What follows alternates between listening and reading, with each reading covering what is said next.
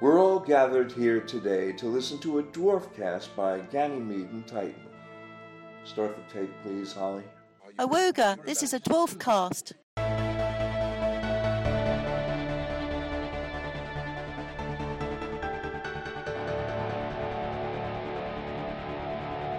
Hello and welcome to the Ganymede and Titan Dwarfcast commentary for Red Dwarf USA, y'all.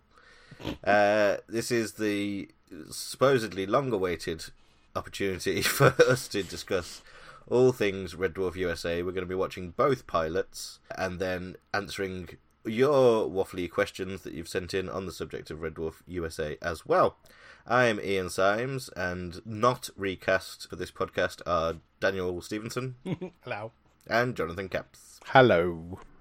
So, as convention dictates, we're going to start with the first pilot, the link to which can be found in the show notes of this podcast in your app or on www.ganymede.tv. So if you'd like to watch along, line yourself up with these pips. There ain't no place in the whole of cyberspace. www.ganymede.tv.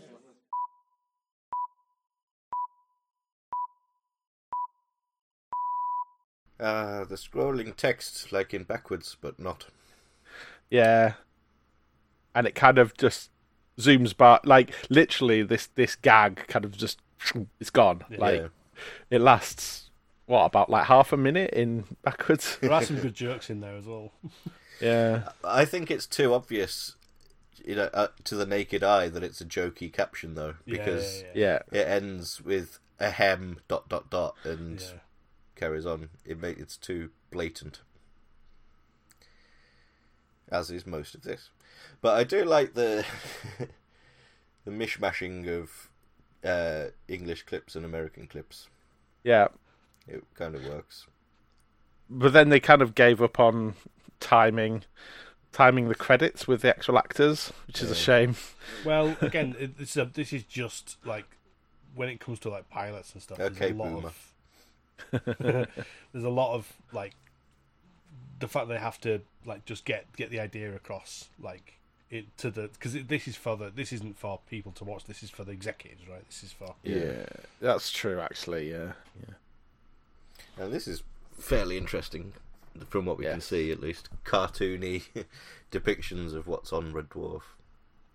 Oh, the cat animations are absolutely fucking bizarre, but we'll get to them. Yeah. There's a lot of very efficient bits of storytelling in this, I think. Like this, it is good. Yeah. Munson, the character that exists just to make witty quips. The wise-cracking technician. To be Todd Hunter as well, yeah. To be fair to him. He's only got about 4 lines, and they're all gags, and this one's about wanking. They have kind of merged Todd Hunter and McIntyre into the same guy, aren't they? Yeah. And this is just so bizarre. Here's the lad. Straight away. Yeah. It makes total sense to integrate him from the start. But I think it's jarring to us because, apart from the obvious that the end didn't have Crichton in, but also the novels still keep Crichton separate and introduce him later. They don't have Crichton on board from the start. So this is the only version of the story that has this. Yeah. Interestingly, a bit later on, we discover that it would be mentioned in passing that the film was going to do something with introducing Crichton early on. I think it must have been mentioned in an interview somewhere or on a DVD. So it was clearly something that the scutters look weird.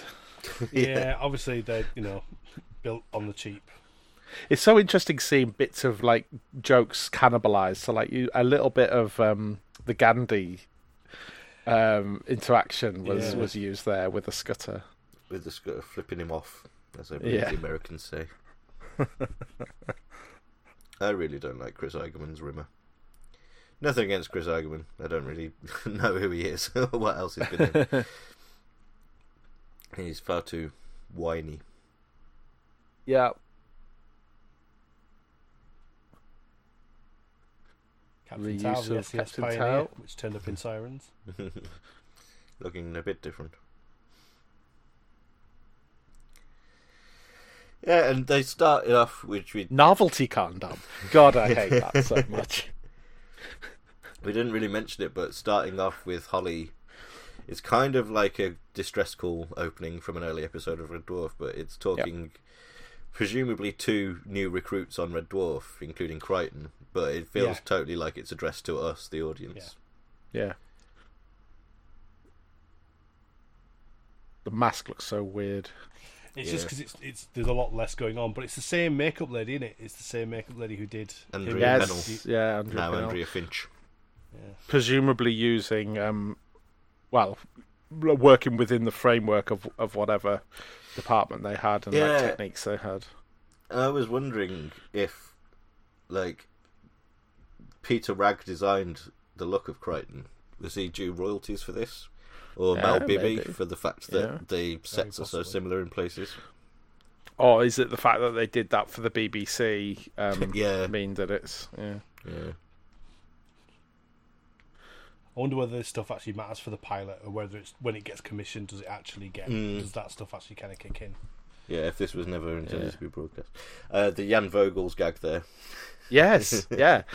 From the very first Dave Hollins sketch. Easy to spot. Little bits of Rob and Doug sneaking in.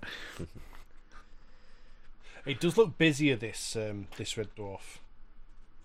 Yeah. That's all the artifacting. Just lots of... This just feels very popular. There's only actually one person. You can just see them many Just times. the same dude walking back and forth.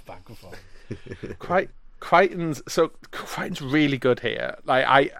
There's definitely a different tack they're taking with him, making him a little bit more out there from the start.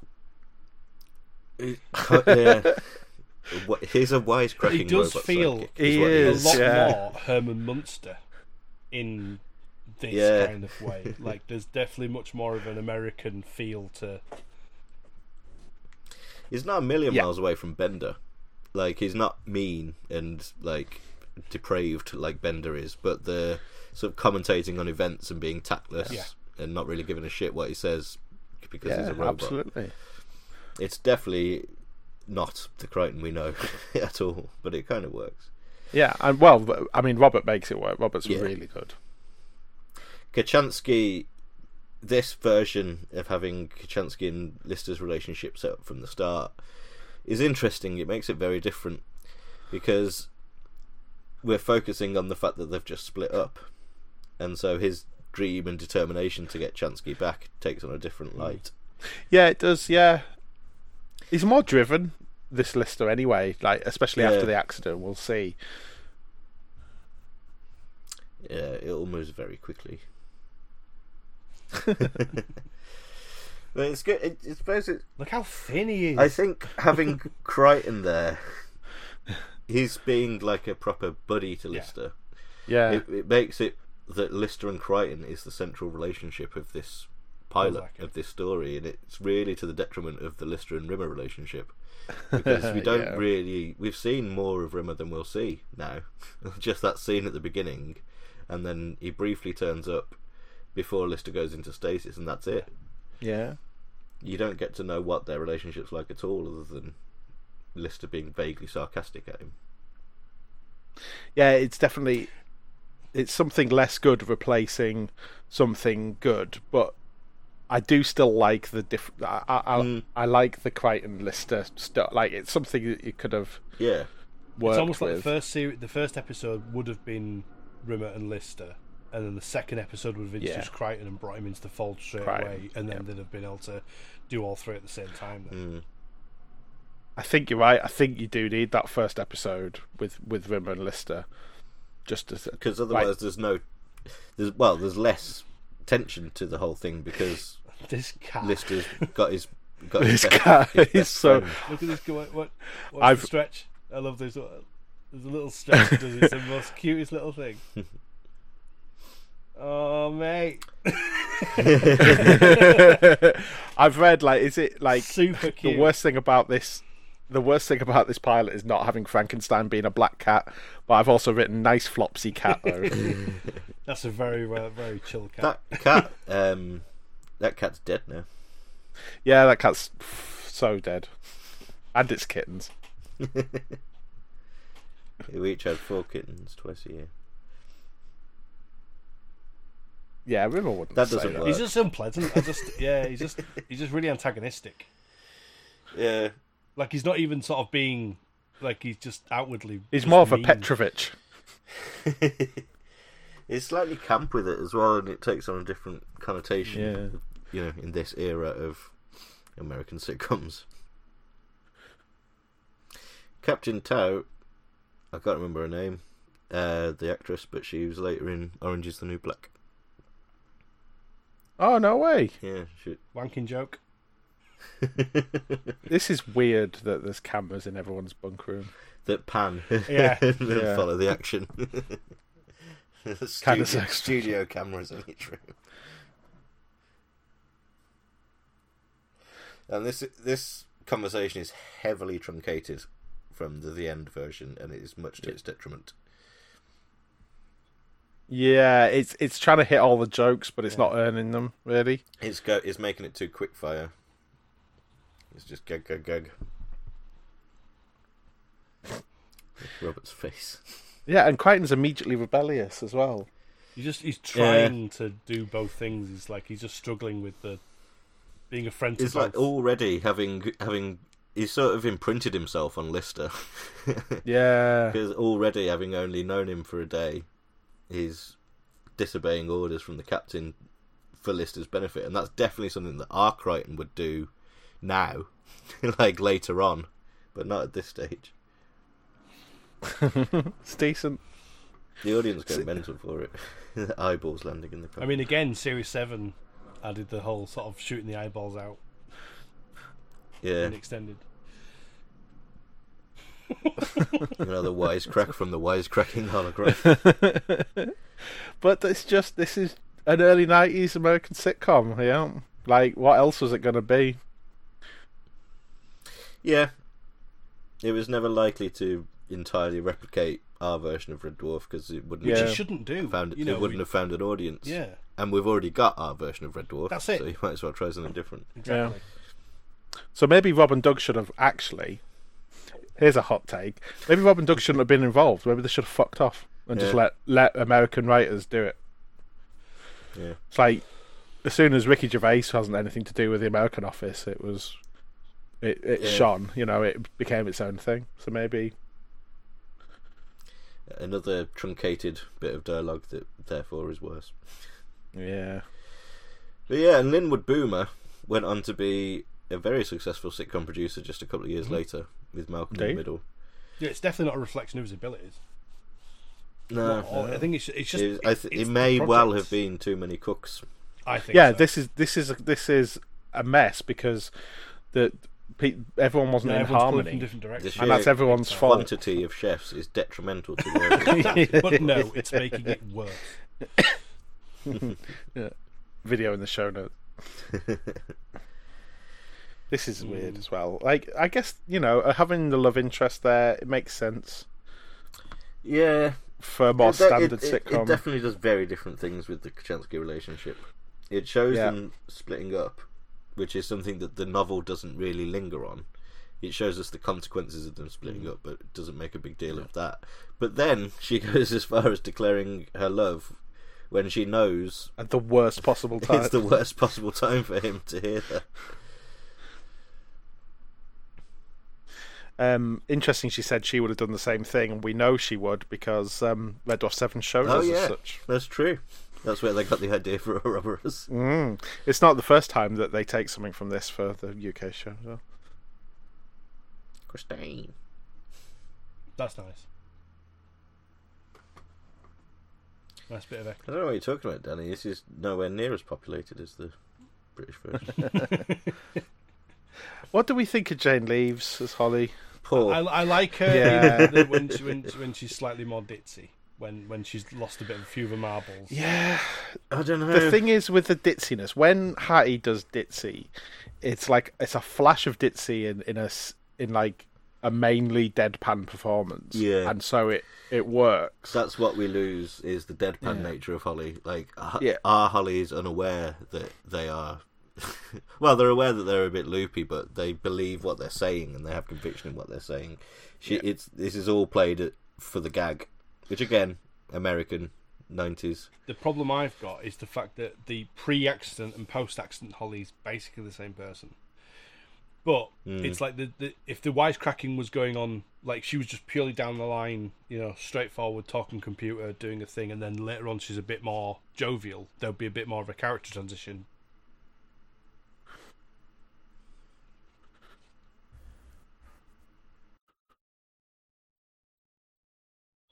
We've missed the best line of the pilot, Or the baseball which cards. is my baseball cards must be worth a fortune. It's certainly the most discussed line. Yeah, I like it. I think it's of the Hang on. two. No, that's options. here. It's here. Oh, fair enough. This really, you're gonna laugh.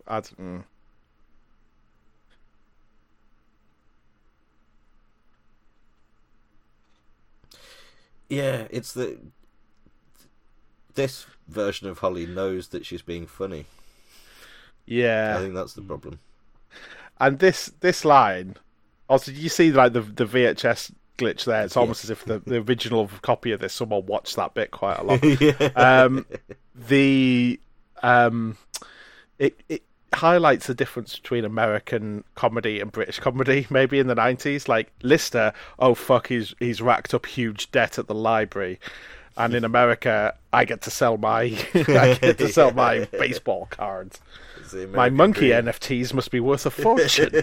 But the sort of instant thing of Lister like losing his head, thinking I'm going to go absolutely mental, like that's pretty realistic. That feels more like the novel Lister Yeah. than Yeah. Craig Bierko is Yeah, good. he is. Right. Yeah. He is good in this. He's good in general. He's nowhere near the Lister that we know, but he's very good as this Lister. Yeah. You can't not like him. Yeah, And- he's far more of an everyman. Yeah, yeah. Well, far more of a sort of aspirational everyman than ours is. Ours is we recognise the slobbier, lower qualities of ourselves in Lister in the early stages of Lister. Yeah. Whereas this one is someone that the audience would want to identify with. And that's interesting because the story is that there was a big rewrite of this script, right? And that's probably what they ended up using. And the rewrite was kind of based around the fact that to fit the story more with this Lister being a little bit more go-getting, and the end of this episode does actually fit that because he's a lot more proactive, isn't he? He's taking charge, rather than it just kind of just allowing things to kind of bimble over a few series. It's interesting that they go proactively looking for the cat as well, Yeah. which is more. Oh, and Holly only just detected Yeah, the cats just. after 3 million years. just this moment. Maybe she was in standby until Lister woke up. True. Yeah. Okay, but best joke of the whole thing. Oh yeah, that's true. Fire exit. Yeah. But imagine the last 3 million years from Crichton's point of view. Yeah. How has he not gone Absolutely mental. computer senile like Holly? He's much worse than I Holly. mean, to be fair, even after a couple of months, that foam rubber head would have just dissolved. So yeah.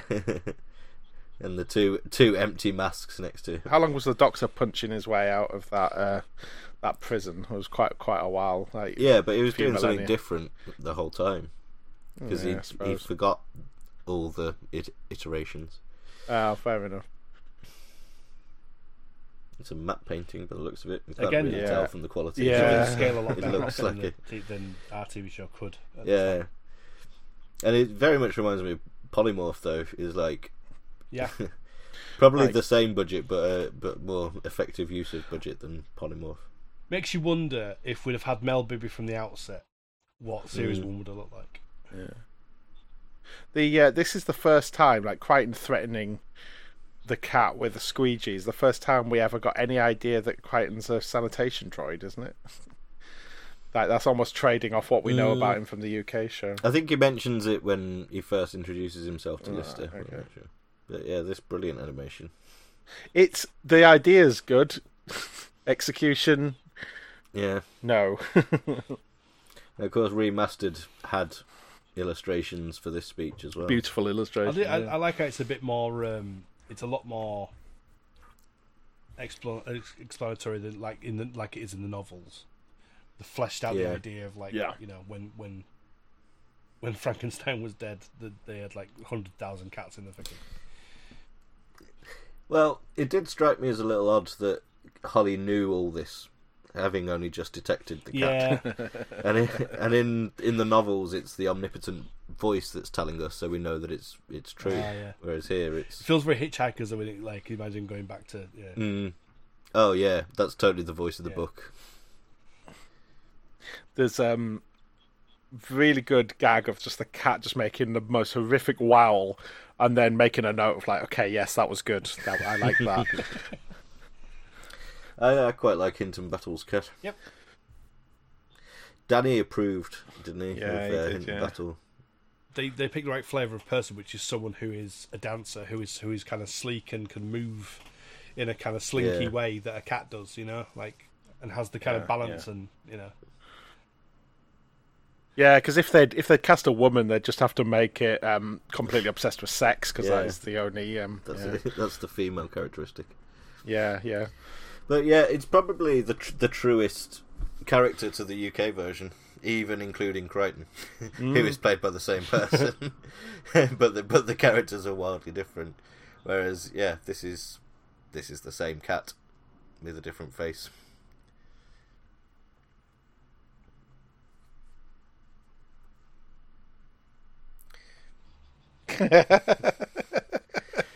Good cat line. Yeah. Well delivered. It's certainly not unsalvageable, this. Oh God, no. It's several drafts away and several decisions away from being good, but you chop some bits out of this and put it in other episodes for sure. Give it some room to breathe. If I was a commissioning editor in America in the mid-90s, which is a lot of ifs, it's a big if, but I like to think I could have seen the potential in this to order a short run. I think this is a diversion point here, definitely, like, because this is where they're like, you have to rebuild the human race. In the first episode, I mean, I know that the end ends with him like, we're going home, but that is very much like, you're going home, but it's going to take decades. Yeah, it's a vague. Whereas this is like, let's do it right now. Let's make a plan, rather than a vague ambition to get home. And then chuck in a tiny bit of Future Echoes-y sort of a feeling here, even though it's definitely not. Future Echoes. Future Echo and Rimmerworld, End of Rimmerworld. Yeah. Oh yeah, which hadn't been before made. Rimmerworld. Oh God, Rimmerworld. Think about that. It's before series. Yeah. After 5, before 6. After 5. Listen to this dude Rufus. He knows what he's talking about. And they've got Future Lister in a Craig Charles costume, basically. Yeah. They've got him in his leathers.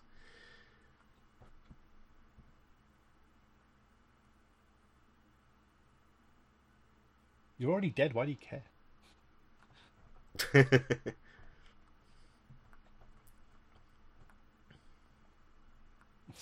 Out of Time. There's another idea. Out of Time. That's another one. You got it. And then that's a jump cut as well. That's just the most basic fucking. Yeah. We gotta do something. Very complicated.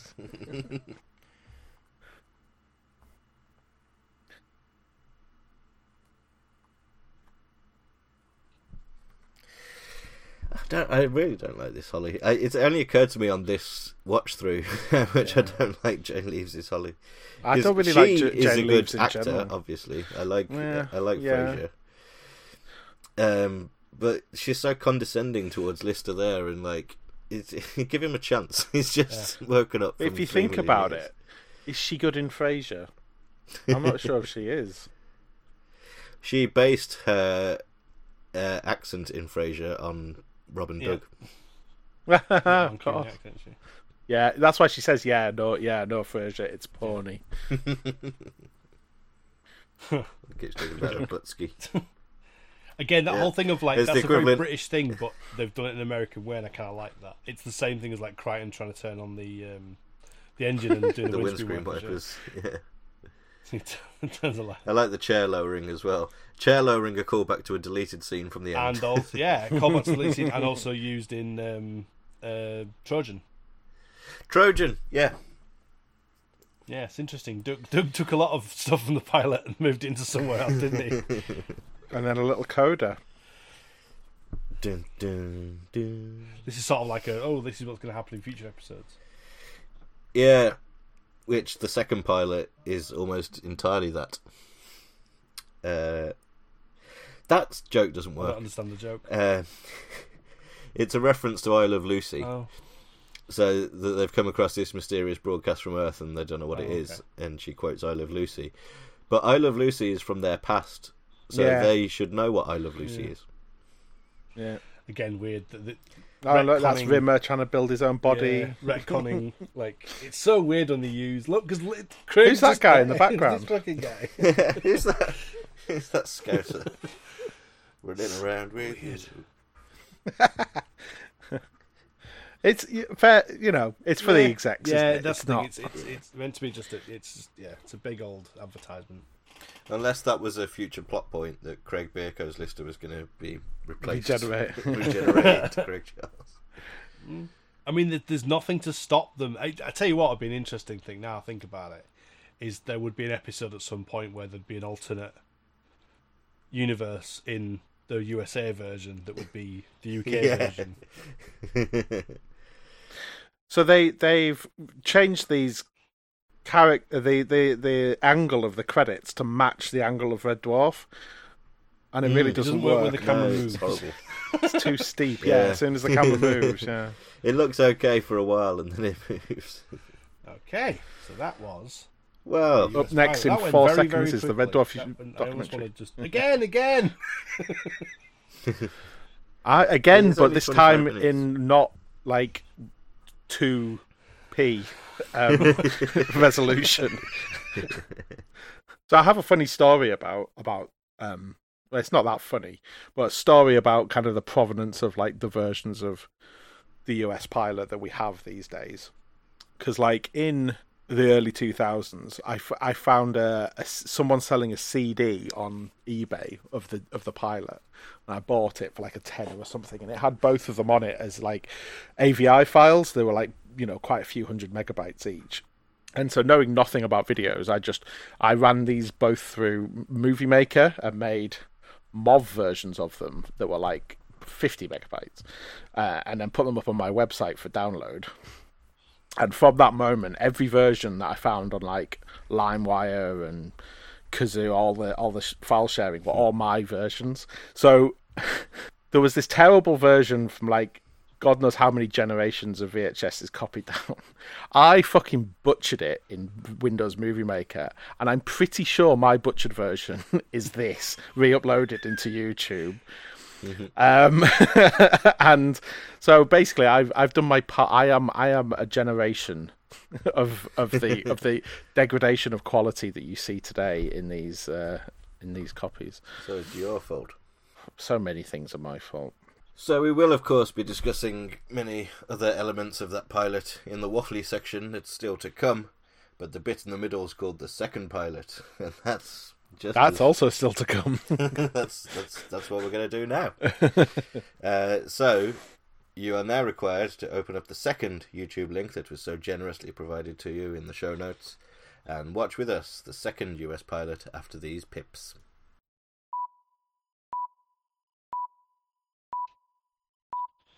Now, something.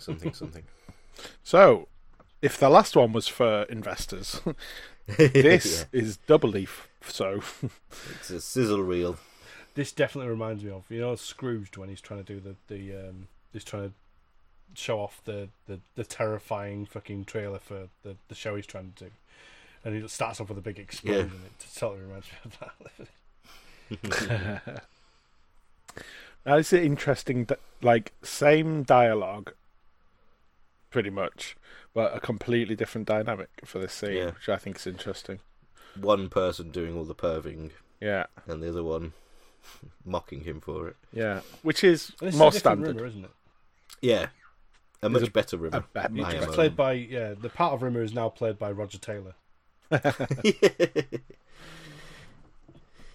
His performance as Rimmer reminds me of Niles that's from Frasier, which is partly just that he looks a bit like him, and partly because Jane Leeves is there.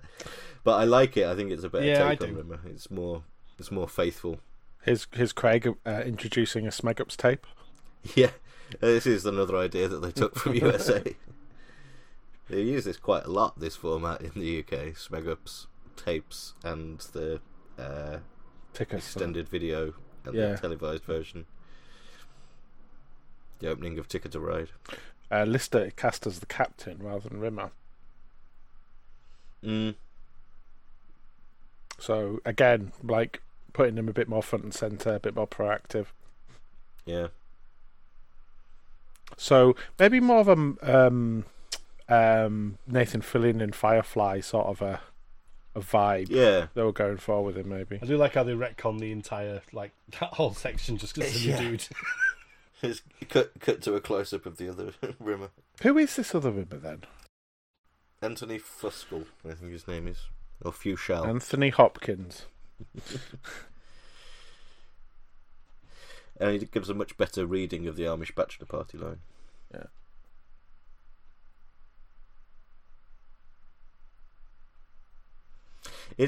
It's weird though seeing two different actors give that one line, and especially the way that it's here, where it's not like a full production; it's just him in front, like close up on his own. It's very much like watching an audition for the part of Rimmer, which kind of is. Yeah, just salvaged a few minutes of the first pilot and pop it in.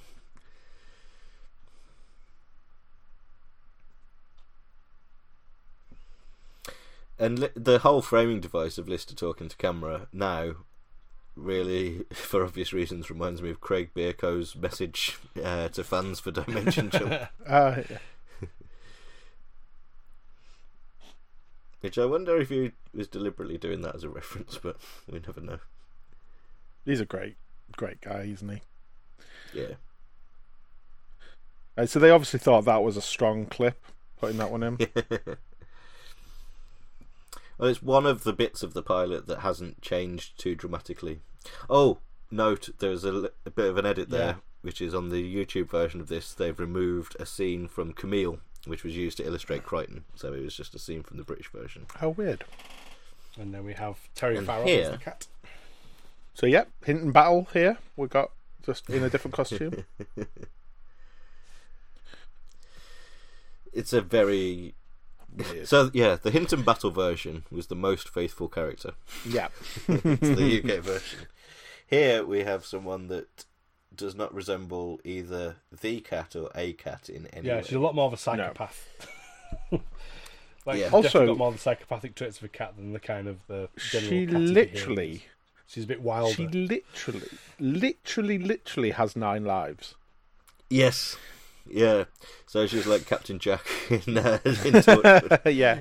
But only 9 times. Or is she like a Time Lord? Does she regenerate? Is it the same? Maybe. Is it the same person? Maybe that's what happened. Maybe Hinton Battle died and was... Hinton Battle regenerated into... He got into a Terry battle. Farrell. And then it's just about basically getting gangbanged. That's her joke. That's what she likes. I think people say, "Oh, I like the Terry Farrell cat." I think they only say that because they fancy Terry Farrell. She's in one of the Star Trek. Yeah, isn't Deep she? Space Nine, I think. But Apologies it's if I'm wrong, but by no means I a don't recognisable Red Dwarf character, and this dynamic between this cat and Lister is odd. Yeah. Like it's almost like we haven't got Kachansky here, so yeah, there's some sexual tension. Yeah.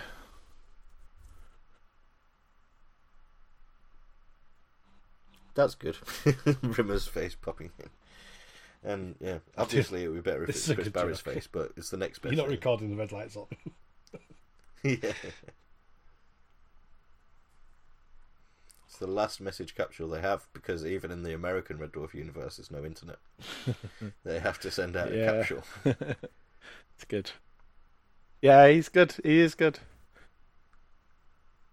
They're kind of friends in this bit. It's like, Yeah, they're like slightly antagonistic friends rather than just a cunt and Lister. Yeah, there's a kind of this is very bizarre. mutual respect in From it. future episodes. Yeah. Yeah. When they get trapped behind a white sheet. I mean, it basically, it's really funny. It's really funny how obviously they would have just reused the model shots. They wouldn't have made more, I don't think. Well, I don't know. They would have had huge for the actual series that have. Yeah, they wouldn't have been short on money. They would have. Well, no, as a lot. budget If it saving made cost, it though, to they series. wouldn't. It's like Power Rangers reusing the Japanese. Whenever Yeah. they're in costume, they're reusing Japanese things, and everything else Yeah. is shot for them. But until they need to do something with the models that wasn't done in the at the time 30 episodes of Red Dwarf.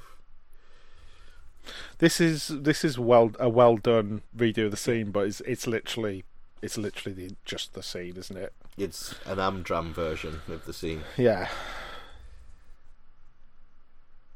And obviously, it's not going to hold up well to one of the best two-handed comedy performances. Yeah, I think if you take that into account, like good performances, like what else were they going to do with Yeah. this? You know. Yeah, it's decent. It's Yeah. all right. Yeah. I like the little setup of him liking automobiles. Like that was like obviously Chris was just that was something that was innate with Chris. It was enough to know that about Chris, But- but they had to get that in But there. it's yeah. good. Yeah. You don't see it coming if you don't know the joke. Yeah, they haven't had 2 series worth of backstory to establish Rim's character, so they have to mention, I like cars. Good. But well delivered.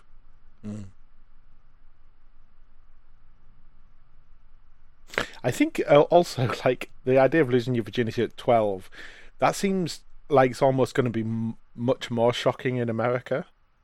Do you know what I Yeah. mean? Like, it's like it feels like you kind of accept it as part of a broken Britain thing, but like I think in Yeah. America it would be like, Like, they have that cliche that we have about chavs, for want of a better word. This isn't me, this is me. This yeah, is like you don't get what that it with is. me just for FIFA. Yeah. But they have it with trailer trash, and like if Lister was trailer trash, it would be more realistic. That's true, but he's But he's not. He's just Detroit like kid. urban Detroit. Yeah. He's Eminem.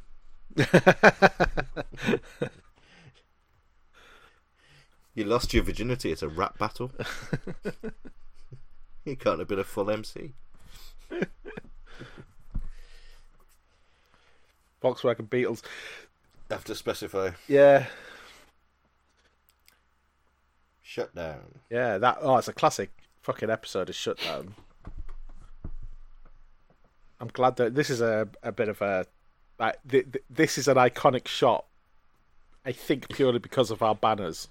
For me, I see this very regularly. Just 'cause Oh, that's where I was trying to work out where I was like, oh, is this used on like a? I was like, oh, that's what it is. It's our fucking okay. right, interesting Oh yeah, joke And here. this is the joke that That's from Series 6 as well. hasn't yet turned up in UK. Yeah. Yeah. Was this Sirens. pre-Series 6 then? Yeah. Yeah, because then that's why they upped the gag rate in 6. Yeah. Because they kind of liked that approach at least, and they had better Crichton mask technology as well. So she decided to go against normative determinism, and she didn't leave. She came back, Jane returns. and on her second go, she has longer hair. It's too long for a computer. But they still use a clip from the first pilot earlier on, so inconsistently. And she seems to be. You can see her black polo shirt in this. Yeah, you can see her you- shoulders. It's, That feels like a Clearly Holly line just- as well. That feels like a Hattie line. Yeah, no, just one, but they're all there. Oh, I can't decide whether it's explaining it a bit too much, I'm saying all the right numbers. but not necessarily. And there you go. There you go. Second pilot. So that's that. That's the end of that. It's 10 minutes. And yeah, it's a sizzle reel. Yeah. as it's known. Yeah, it's just like a taster, isn't it? It's like this is what you can expect. Have a look at what you could have won. It's and it obviously wasn't successful. No. And it's interesting because we don't really get the story about why the second one wasn't successful. Like, did it just sink without a trace, or did it get made and then never get sent to anyone? You know, like it just died. Like, you know? Yeah, it's like a last ditch attempt to just, you know, like someone says, you know, what else can you be expecting? It's like, okay, well, we'll make that and we'll show you, and then they're like, yeah, we're still not really that bothered about it. But I think it would be an interesting prospect to show people the first pilot, which is bad, but it's got nuggets in it that are salvageable, and then show them the 10-minute sizzle reel that says, look, we've identified what the faults are. Rimmer is one of them. So here's a new version of Rimmer. We've falsely identified that the cat was a problem and replaced it with the first version. Or Hidden Battle was the most expensive I'm cast member. Was he just one. not available? I remember thinking that he was like he was doing Broadway. If he's Broadway, if he's Broadway, it would have been. Or they might have thought that they wanted that it would increase the appeal to have a woman in it, like other than because they obviously decided that Kachansky was a mistake. But yeah, it would be an interesting proposition to show the two together and say, look, this is the pilot. We've learnt from our mistakes. Here's what a new version would be. So imagine bits of that, but in this style. And here's some bits of script that we wrote earlier, and you can see that they work with this cast. So yeah, I would have taken it. I'd have taken a punt. Yeah. Robert not involved in the second pilot? No, I think he'd gone back by that point. Oh yeah, just escape before he got out, before he got trapped. Yeah, trapped in a massive contract. Fascinating though, right? I'm so glad it exists. It's such an odd experiment. It's such a like, because I just remember like when. And I can't remember where I may have mentioned this on the previous podcast, but I can't remember where it was that I heard about the USA part. It might have even been when it was being shown at DJ. Oh no, I didn't realise that when it was mentioned on Smeg Ups or Smeg Outs, whichever one it is, Smeg Outs, that when it says for the American pilot, and I had no idea what they were talking about. So by that point, I had no idea what they were talking about. I never knew there was an American pilot because I hadn't read the magazines. I hadn't read anything that brought me to that information. So no idea. I can't remember when I first found out there was an American version. To be honest, I didn't know there was a version. To watch for me, it was probably even better than later because I joined the fan club at around 93, 94, so it would have been mentioned in there as this kind of lost bit of folklore. Already after 2 years, that it was so dead in the water. Yeah, and it was already been talking about. So the fan club did have a copy, and I mean I can exclusively reveal that I don't know where it went because the fan club that we were part of didn't have a copy anymore. So that must have been that we don't. we didn't have it. Yeah, so it would have been owned by someone. It was shown with like permission and everything. Like Rob and Doug bought it with them. So it wasn't a copy they had, right? To the first ever DJ, I think. So that was Generation 1. Yeah. I think, as far as I know, the fan club then copied it for themselves, obviously, as you would. Which was Generation 2, and then that got shared, and then that got shared, and then that got shared, and eventually a VCD ended up on eBay and into Capsy's hands.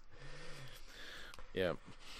So but gallingly, we know that as of the making of the Series 5 DVD, the second pilot original copy was already gone, lost forever. All that survived was dodgy VHS copies multi-generations down because they tried to get hold of it for that and couldn't. They obviously had access to a master copy for Dwarfing USA, and there was also a weird period of a couple of years where clips from Red Dwarf USA showed up in another couple of things. There was it was used in Comedy Connections, and there was also an American clip show that was like about failed pilots, and that had a clip of it in, which then got uploaded to the internet. And if it's still on the internet somewhere, then we'll put a link in the show notes.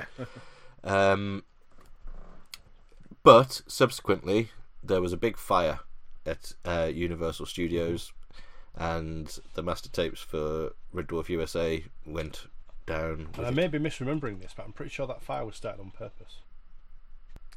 So it's interesting then. So at some point, Rob and Doug had a copy, and then by the time it got round to the early 2000s, Grant Taylor Productions no longer had a copy. Yeah, But Doug, and so they had to order in. they had to order in stuff. America. So I wonder where that, like, maybe Rob's got that somewhere. There's bound to be. There are definitely in existence. You'd hope better copies. Yeah. Better quality copies of the ones that are online. But the thing is, it's now even an original, like a first generation VHS is a VHS that's 30 years old.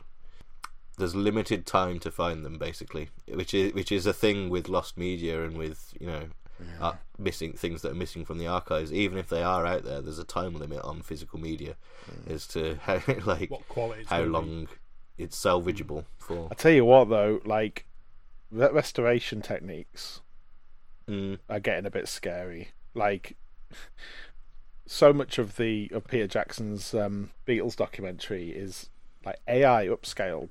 And I didn't know half of this until after I'd seen it, and it doesn't stick out. You know, it's pretty incredible what you can achieve. Every now and then, just a dog is just added into the shot for some reason. Like a skunk. I don't know. Maybe something could even be salvaged from this fucking trash heap that's on YouTube. But like, because honestly, if you didn't watch along with us, the quality is shocking. Like, you can barely see anything. It's really really fuzzy.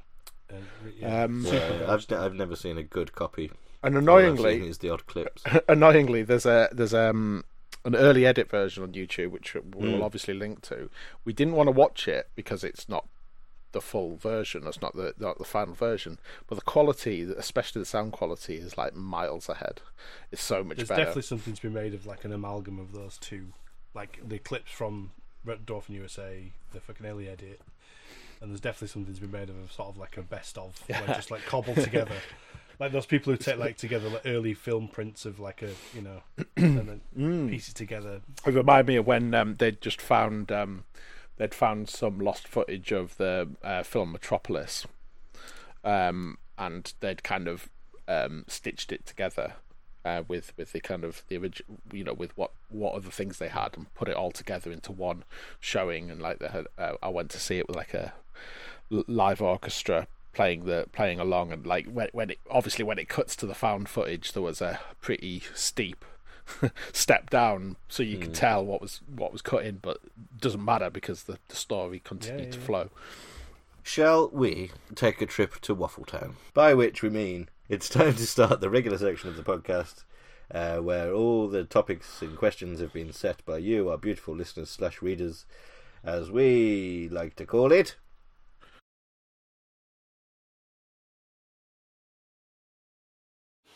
So we start off with a waffle that's been in our waffle pile for quite a long time, because it was asked a long time ago, and we thought, oh well, eventually we're going to do a Red Dwarf USA dwarf cast, so we'll just save this waffle for then. And it's been sat on the pile gathering dust since September the 19th, 2020. So, with apologies to Milo's cat for taking so long, we are finally going to answer your question. What do you think of Terry Farrell's cat and her potential as a character? She is the only truly original thing in Red Dwarf USA, after all. Trying to think if that's Which I guess true. is true. Yeah. That's a way to look at it, that she is original. In that she bears no relation, as discussed, to our version of the cat, or the previous American version of the cat. Yeah, I guess she has potential. Yeah, lots of potential. If, like, because we know that she's a good actor, or, Yeah. well, I don't really know, but She I'm is. told that she's a good actor in other things. She's a good actor, and also you actually see an improvement during that 10 minutes. Amazingly, like when they do the little bit where they're looking at the scanner about the alien, which is thinking about it, it's quite back to reality, isn't it? She makes some sex joke, and Lister just says as an aside, well, she's getting better. And already you can kind of see, like, you know, That's commentary on the Yeah, performance. she's definitely maybe just having her as this wild card, a little bit out of control, maybe a little bit of a danger, Whereas our cat gets domesticated. She's a bit more, I don't know. But she's much more feral. There's huge A bit amounts more of feral. Much more feral. Yeah. There's definitely sort of a wilder element of that. She's much more feral. She's a feral cat, yeah. Very good. Give yourself a biscuit. Yeah, I think the mistake that they made in the second pilot is by having her big dialogue scene be so one note and so all about sex and doing other things with that character, other types of joke and other types of dialogue over the course of a series could well have worked. But I do think there was nothing wrong with Hinton Battle's version. Hinton Battle would be if they wanted to go pretty much down the Danny route. Yeah. And Terry Farrell was obviously like, we need to be a bit bolder with this. But I think at no point, I mean, they're right that she's probably the only truly original thing in Red Dwarf USA, but there's signs everywhere that they were pushing in a different direction, and they were intending to push in a different direction than the UK show. Like, they had to redo a lot of or reuse a lot of the jokes, but even in the original pilot, you know, they were pushing in a different direction. Definitely. Well, the Office USA Yeah. is perhaps the most successful ever conversion from British to American comedy, and that took a good 6 episodes at least to be different from the UK version, famously. Yeah. So yeah, it starts off with the same. It's shot from the same gun barrel. And in this particular iteration, it shares a lot of similarities with the British version, but could easily have diverged onto a different path and become far more original. Yeah, and I think that was the intention, because the first pilot had Kochanski there for a start, and Kochanski turns up at some point, so finding her, like re-encountering her, like basically becoming the people they see in that Future Echo style thing. Maybe they would have had a pursuit of Kochanski for about 4 episodes and then completely forgot that she existed. and then Lister has sex with a vending machine, and it all goes off the rails. Yeah, and I think the key, which we stumbled upon in the commentary, is that if Rob and Doug weren't there, and they had a proper writers' room, who you know, with in the American way, dozens of writers or pairs of writers, and say, well, here's the premise of the show. Here, tell us your 22-minute plot. Mm-hmm. Could have had loads of new and original, exciting things happening. Yeah, and it would have been ahead of its time, because in the early 90s, a sci-fi comedy in America, I mean, that wasn't going to happen for another 10 years. And that's me classing Firefly as a comedy in some ways, you know, like because it's humorous. Like, there was a real opportunity to do something pretty big. There is Lost in Space. I mean, maybe I'm wrong. Like, I'm sure there was millions of like shows that I don't know because I don't live in America. But like, when it comes to things that, you know, made it, yeah, Alf. I stand corrected. Futurama. I was going to say, yeah, Futurama. Like, that's it, isn't it? That's like, that's the first one that really took it, and then we've got now like Avenue 5, which I still haven't seen, but is apparently very good. And that's a very British, obviously, because it's Armando Nucci. That's a British American hybrid. Thing. The Orville apparently is good. Oh, I've heard very mixed things about the Orville. Mixed, but I think it improves. But that's Star Trek as fuck. Like, that is a direct Star Trek parody. And I just think there was room for something a bit of an edgier, like, only in the way that Red Dwarf was edgy in the UK, but just like, you know, a little bit interesting, grimy, grungy sci-fi comedy. It would have definitely done well. Yeah, the failed jokes stand out more in the American version because of the format of they have how the jokes are performed. Yeah. Anyway, thanks, Milo. We've already massively veered. So, Chris Carter asks, do you think Hinton Battle's performance as Cat influenced his performance as Thames in Quantum Leap? Discuss. Fuck knows. I've got no memory whatsoever of Hinton Battle. I would being say I like it. I think it's good. I don't know. I didn't know he was in Quantum Leap. That's missed me completely. I think what Chris has done is mistaken us for knowledgeable people. he thinks we know about other shows other than Red Dwarf. Fucking idiot. Yeah. Which is odd because he's known us all for many years at this point. I upset him recently by pointing out that we met in the last century. Oh, did you have to do that though? You've upset me now. Yeah. Well, every Dwarfcast has to have a moment where you have like a time-based like crisis. Do you know what? Hidden Battle's not been in a lot of stuff. I'm just checking. Like, he's definitely not primarily an actor. Well, he's a stage actor, isn't he? Yeah. So Tracy Ullman. Broadway. I suppose in the guess same way everyone that was in Danny Tracy was as Ullman. well. Like Danny wasn't well known for his TV stuff. He was more well known for his Broadway stuff. The Revenge of the Evil Leaper was the episode he was in. That sounds interesting. Like there's another Leaper and he's evil. Has he got like a goatee? I don't remember that. Yeah, probably. He was in the musical episode of Buffet, I remember. Oh fuck yeah! Yes, he was indeed. Yeah, he was the demon in that. So yeah, we like him in that. Yeah, but to be fair, I should know. Like Quantum Leap, something that seriously needs a revisit on my Yeah, part. I've undoubtedly seen him in Quantum Leap, but I can't bring it to mind. No. So let's move on. Samuel H. Diamond says, I like the fact that they changed Lister for an American audience, and I don't think they went far enough in adjusting the other characters to match. Yep. How would you have changed the characters to better localise them?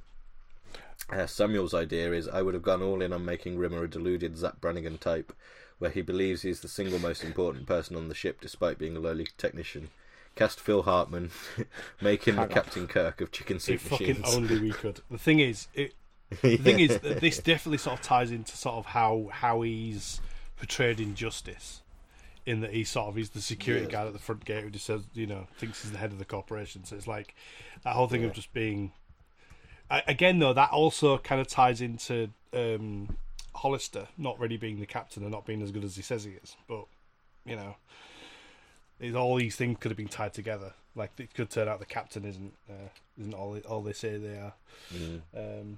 But a Zapp Brannigan type, kind of all bluster and no ability. Yeah, which would have been completely opposed to our Rimmer, who has a voice in his head telling him that he's useless all the time, even when he's on the rare occasions where he isn't being, and is nagged by self-doubt, and one of the reasons that he never achieved anything is his massive inferiority complex. But that's not a bad thing to, like Samuel says, you have to completely change the characters at times in order to make them unique and make them different, to localize them. And yeah, that would have been a more American thing, I think, to have him so self-confident. But no, I think they localized Crichton to quite an extent by having him as the wisecracking buddy. But I agree. I do agree that they didn't go far. They didn't go too far enough with the Americanizing. Does this look like a 14B Kif? Yeah, schmuck.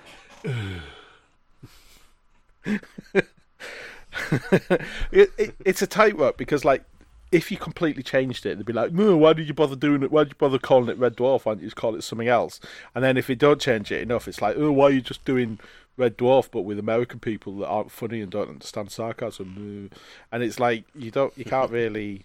You're never gonna win. Like a venture like this is always going to have a rocky start. There's always going to be comparisons made because unless you're clever and you rename it like. I guess Sanford and Sons, right? Like, Yeah. I doubt that had the same sort of. It's interesting. It took me the longest time to realise that Sanford and Son was based on Steptoe and Son. I have no idea. Yeah. And I never know how that even works in America. Weirdly enough, I've never seen it, so I've never really understood how. Nor have I, but I assume they're not Rag and Bone Men. Yeah. there must be a localized version of Rag and Bone Men. They're only human after all. It's certainly not the worst pilot or the worst version of a British sitcom that I've seen, because I've seen the Fawlty Towers American version. I have not seen the Fawlty Towers. What is that even like? God awful. Absolutely. Is it so? Have they done what the IT crowd did, which was to just literally transplant this into this and not change anything, or did they change too much? And they changed Manuel to being Indian. Oh no! Tell me he's played by an Indian person. I'm not 100% on that. Played by Michael Bates. But then, yeah, Short Circuit shows us that can Oh, work. God. But no, it is just transposed, and it is that archetypal thing of why bother when you can just show the original. Yeah.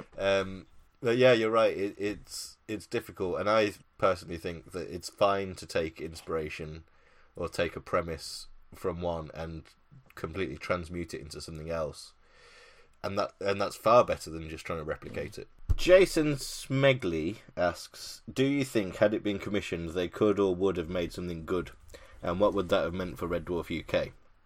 Well, I think we've covered the fact that it did have the potential to be something good, yeah. so let's tackle the second part. Red Dwarf UK, I think what would have happened, I think what's more likely to have happened is that, like The Office, we were saying this before, like the Red Dwarf UK would have still been written by Rob and Doug.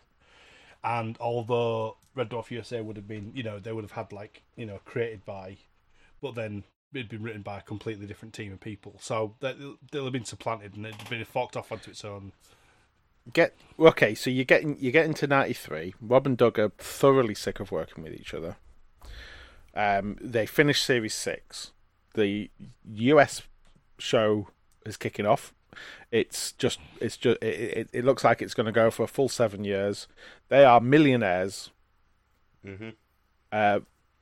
Rob stops. He fucks off just like he did. Is Doug then going to start his pursuit to make a film, which is basically what 7 and 8 is very possibly. A precursor. There's also the possibility that Rob could have gone off and done the USA version, and Doug could have done the UK version. That is also a possibility. Yeah, it's possible. I mean, that's obviously that's. I think the UK version would have died. Well, they'd have made Series 6 without Robert. Yeah. Oh shit. I think what would have happened is, yeah, like you say, they'd have come back and done one more series of the British one and kind of put it to bed. Maybe they wouldn't have got rid of Holly, because instead they've got rid of Crichton. So there's a version of Series 6 that has Holly in it, and they're on Red Dwarf, but just doesn't have Crichton, and they're in Red Dwarf, and they probably do something to wrap it up or leave it as a satisfying ending and not on a fucking cliffhanger that goes unresolved for several years. Yeah. And yeah, I think then that is a fixed point. If we accept Rob and Doug splitting up as a fixed point in time, that it has to happen around that point. I think you're right. They say, well, 7 seasons of our sitcom is going to be made in America, but we don't have to do any work, but we do get paid a lot of money because it's our names as executive producers or our names as creators. So they become millionaires, and I think that makes their split a lot more amicable. Let's say. I think they just say, okay, well, Red Dwarf's done. I've got some solo projects that I want to work on. You've got some solo projects you want to work on. Let's shake hands and fuck off. Yeah. And so, in many ways, things would be better for them personally. In that they're millionaires. It would not have led to this moment in time. No, we wouldn't have got 7 and 8. But there would be bad consequences too. There never would have been a toss. There never would have been a toss. Well, there might have been, but it would be RedDwarf.com. The DVDs wouldn't have had the love that had been put into them. No, I think we'd have suffered. I mean, we're talking about we'd have suffered. We're talking about if Red Dwarf USA is a huge success, like even if it's as equivalently successful in the US as it was in the UK. Yeah. Then we don't have all that, and the UK show becomes a little footnote in the history of the hugely successful American show Red Dwarf. Because there are also examples, which I'm sure will come to mind, of American shows that are based on British ones, where the American ones are huge successes in their own right. But so yeah, in conclusion, the alternate reality that we're picturing is that Red Dwarf is this huge franchise that's probably still going to this day in various. It's probably been bought up by Disney at some point. Oh yeah, it'll all be on Disney Plus. And there are now spin-offs on Disney Plus, revisiting the old Craig Bierko years. We had a big social media campaign to persuade Disney Plus to not have the cropped 16:9 versions of early Red Dwarf's seasons on there, because they cropped them and it was terrible. Yeah. And the original UK version picks up a cult following because that's always also been brought into Disney Plus. Yeah, and it gets a second win there. And suddenly 60-year-old Robert Llewellyn, Chris Barry, Craig Charles, and Robert Llewellyn was in it and is now doing movies. Oh yeah, and he never had time to yeah. pioneer, or to amplify electric cars and. Well, yeah, or either he is like Tom Hardy or Hugh Grant, those two very similar people, or he takes the money when the original seven seasons of Red Dwarf USA ends, takes the money, invests it into his web publishing corporation, becomes a billionaire through that. And he's just bought Twitter. Changes the world. He's just bought Twitter and banned cunts. So yeah, in conclusion, it's not a bad future. The fact that Red Dwarf UK continued at all has been terrible for everyone involved. It's locked us into a lifetime of servitude. Hollow Mew 151, the 151st of the Hollow Mews. If the show was picked up, what plots could they have done which wasn't based off pre-existing plots from the British version? What was it you said about this one, Danny? Before this question is basically make up some. Basically, yeah. So if the show was picked up, what plots would they have done instead? It wasn't based off like that question. Basically, turns into, can you please make up some new plots for Red Dwarf, please? I mean, they could have done a lot of Kachansky stuff. I mean, it probably would. The bread thing would have made a lot more sense in the American version. The whole toaster goes mental and turns the entire ship to bread. That idea would work so much better with the American version because it would sit better than kind of wacky zany bullshit. Okay, here is my idea for an episode. The crew come across an old space station. Inside they find a stasis booth. After opening the stasis booth, they don't believe it. It seems to be Tau, but quite a lot older than they remember. I'm reading the first post of the idea for an episode first, but changing Hollister to Tau. We don't believe it. God.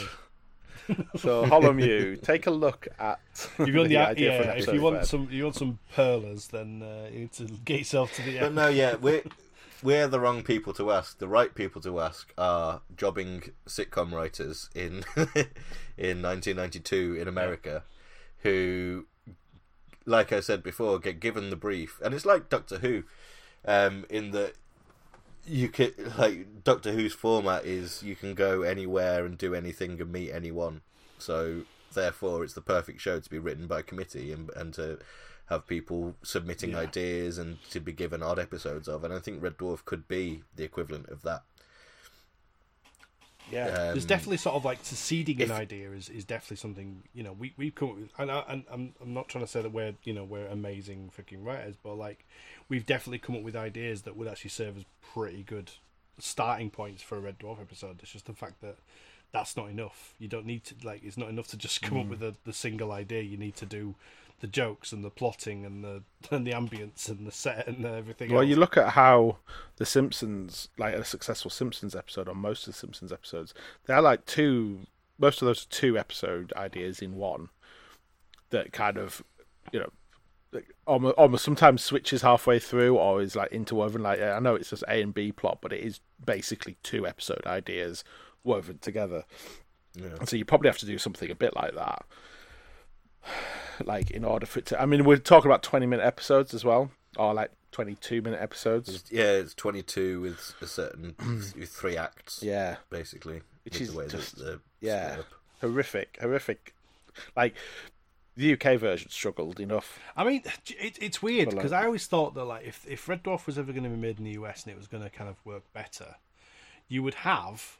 And it sounds weird, and I still can't believe they didn't even think about this. Like, Mac would have fit in so much better in the American version. Mm-hmm. And I was thinking it would be really nice if they did if they ever did like a spin-off, basically, not even like a Red Dwarf adjacent. So like it wasn't shot on Red Dwarf; it was shot on another ship that was another JMC thing with a similar. It doesn't have to be a plot about someone who got lost 3 million years in space. It could be something else entirely, but it's still connected to that universe where they still are. Tangentially related, but not they're connected by crew. So like the UK and the US version could exist at the same time, and they could run alongside each other. Run parallel. We're getting into Big Finish territory. In that case. But you got the Oregon, It right? could be the Oregon. That's basically, yeah. So you got Mac on the Oregon. Exactly what I was going to say. Moonlight would like to hear commentary on how well Chris Eigerman later played a Rimmer-like character on Malcolm in the Middle, also created by Linwood Boomer. I really suspect that there was some cross-pollination going on there. So much like the Quantum Leap question, I've got no fucking idea. Yeah, I don't either. I haven't. I apologise for not knowing more about Malcolm in the Middle, because I know it's a good show, and I know yeah, I like it. I do like it, and I do think it's good. Like, genuinely, I do like it. I used to watch it when it was on BBC Two on Friday nights. Yeah, it classic. Was, episode of The Simpsons, episode of Malcolm in the Middle, and then Fresh Prince maybe, or Robot Wars, depending on the era. But I didn't watch it all the way through, and I certainly can't remember specific episodes. Yep. Although there was that one bit where the dad contracted cancer and as a result started cooking meth. Oh, that whole fever dream thing. Yeah, that was quite a big classic. Yeah, that was a good spin-off. That ran on for a long while, isn't it? That spin-off more successful than the original in many ways, and then had a spin-off that was better than the original in many ways. I would say though, if I was to do a guess, that like Linwood Boomer casting Chris Eigerman in a similar role is probably not a coincidence.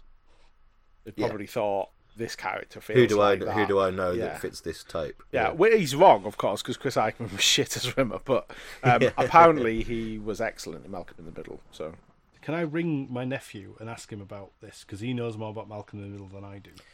Fucking yes. Yeah, come on, let's get him on. All right.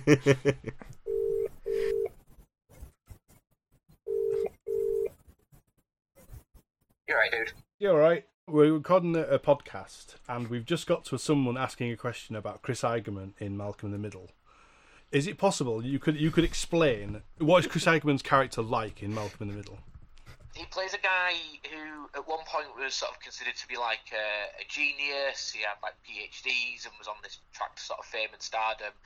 And then he falls from grace after like starting up a .com and the internet bubble bursts, and now he's like teaching in a high school.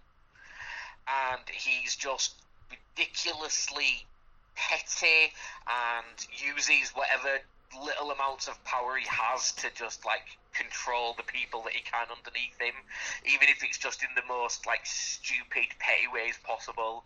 In fact, usually like the smaller the sort of benefit is, the more he sort of gets out of it.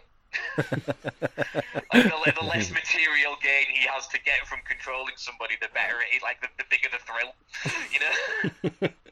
That's excellent. So that's basically why. So that's what they're Rimmer. alluding to, basically. Yeah, he's really pompous. He's really full of himself. He thinks much more of himself than is actually sort of true. You know, indicated by the fact that he's like, even like 4 years after he appears in the series, he's still like just a teacher. Okay. Like he's never, he's never managed to climb his way back up the ladder, despite all of his sort of purported, intelligence and skills and everything else. And he tries to cheat his way to the top all the time as well. He's very like Rimmer, I suppose, in many ways. All right, thank you very much. That's our correspondent from Malcolm in the Middle there. Thank you very much, Stephen. Right, so if we get stuck on the next waffle, we've only got 50-50 and ask the audience. Do we know any Quantum Leap experts that are blood relatives of any? Shall I ring Chris Carter and ask him about the episodes? Ring Chris Carter. What do you think Your about question. Cat's influence? All right. Yeah, that's Moonlight satisfied. Tracker 57, the 57th of the trackers.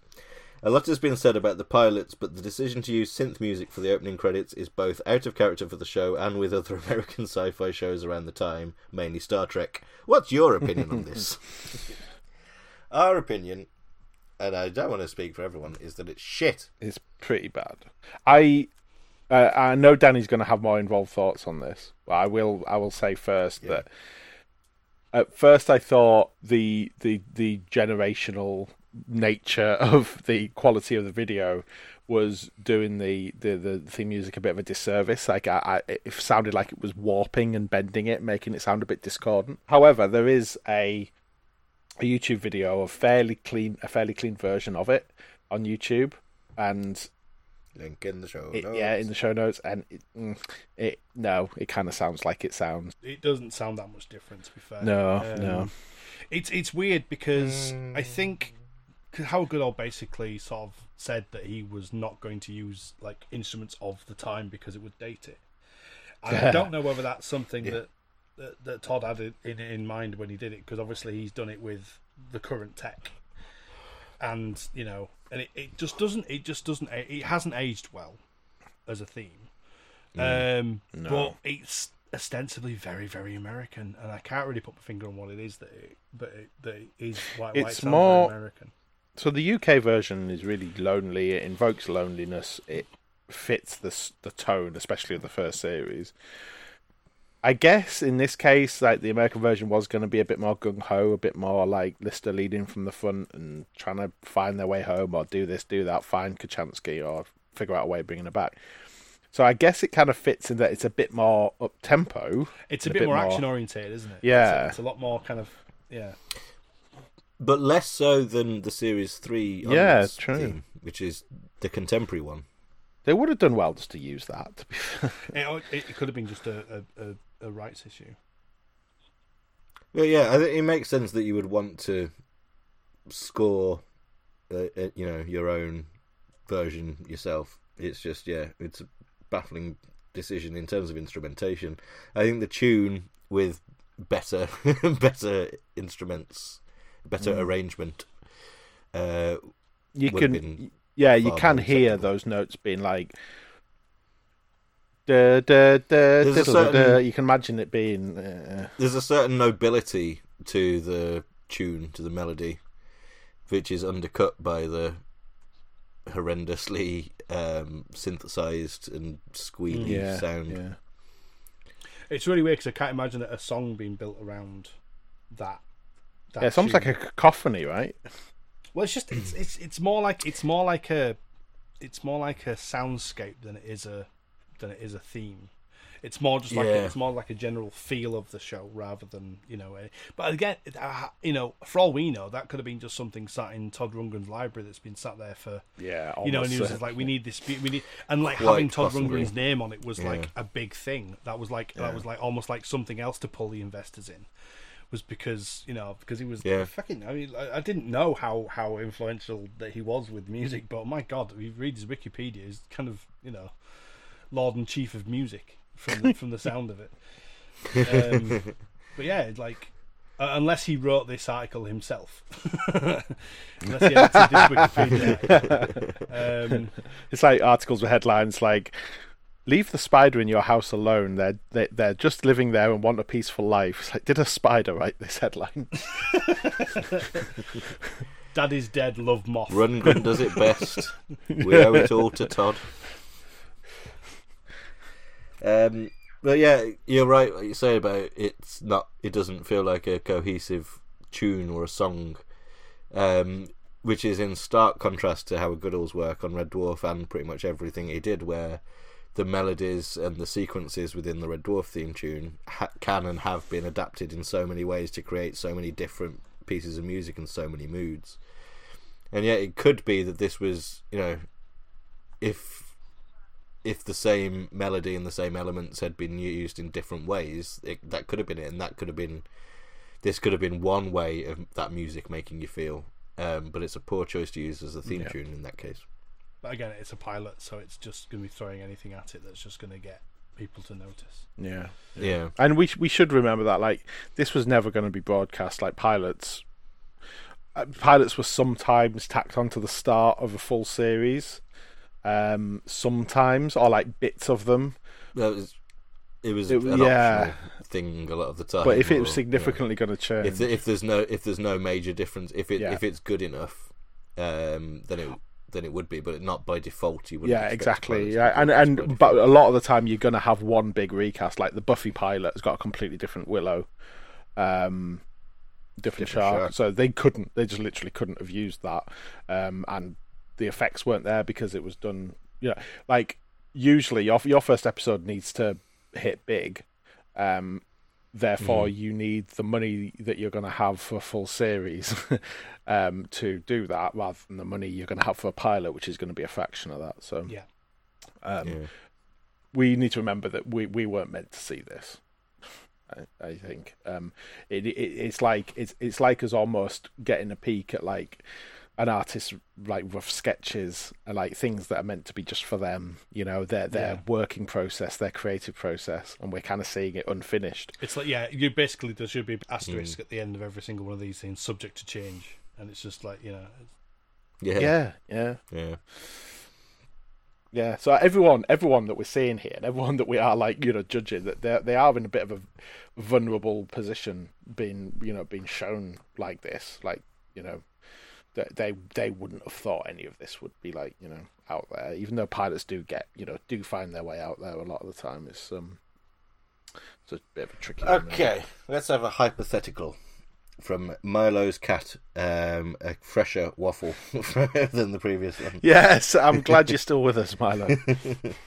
Who would you cast in a modern day US version of Red Dwarf? And I think on past form, we've definitely fucking had this question. We've done this. We've done it recently. with British, I think. And I think on past form, it's a struggle. Oh, it was going to be. I think it was going to be like a Netflix. We did the Netflix version. Yeah. I don't know because I don't watch that much telly at the moment, other than CBeebies, and I certainly don't watch much American telly. Yeah, I'm not massively it's up like, on American it's like who would TV. you cast in a modern day versus who would be cast in a modern day US version. It's two different questions, to be fair. Yeah. And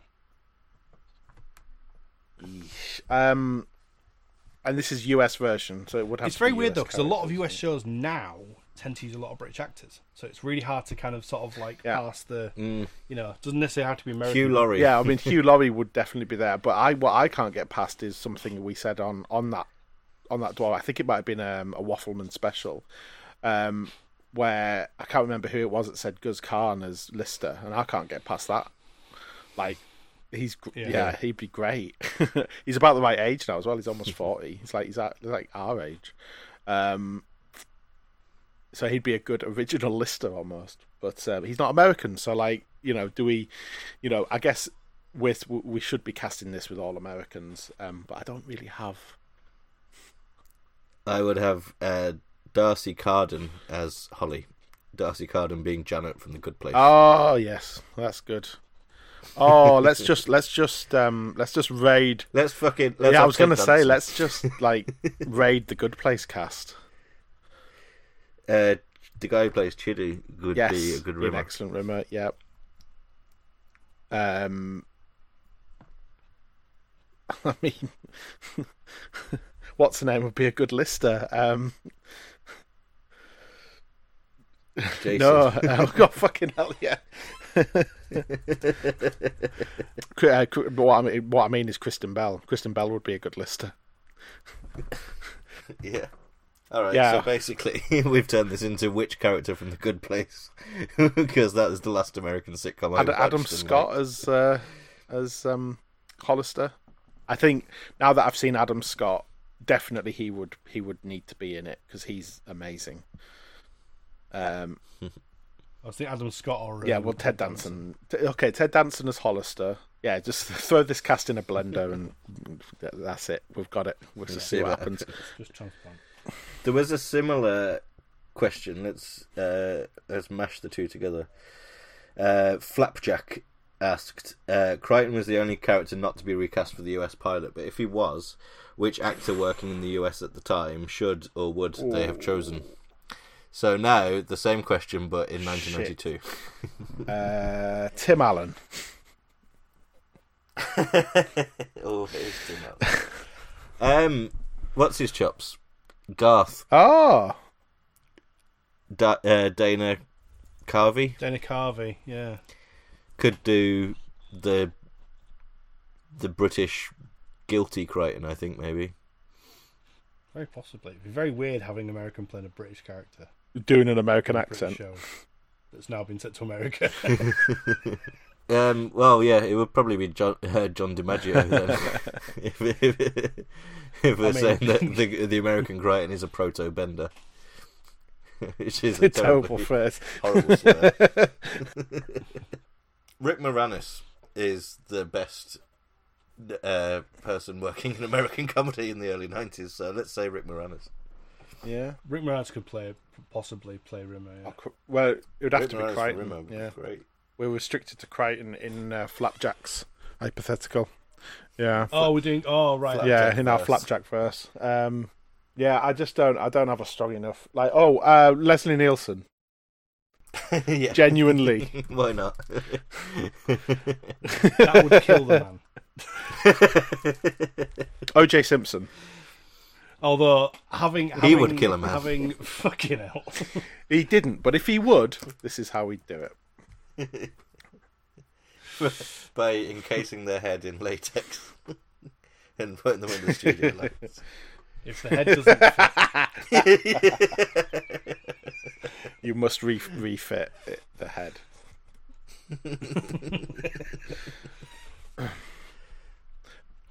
Anyone from Police Academy? Michael Wimsey. Yeah. I mean, yeah. Robert Winslow's Llewellyn. a crime Robert would be Llewellyn quite does sound effects real That's good. true. Yeah, man. Good Kenny impersonator. Yeah. So does Danny. Danny in a time machine. There you go. Brian Blessed. I wonder.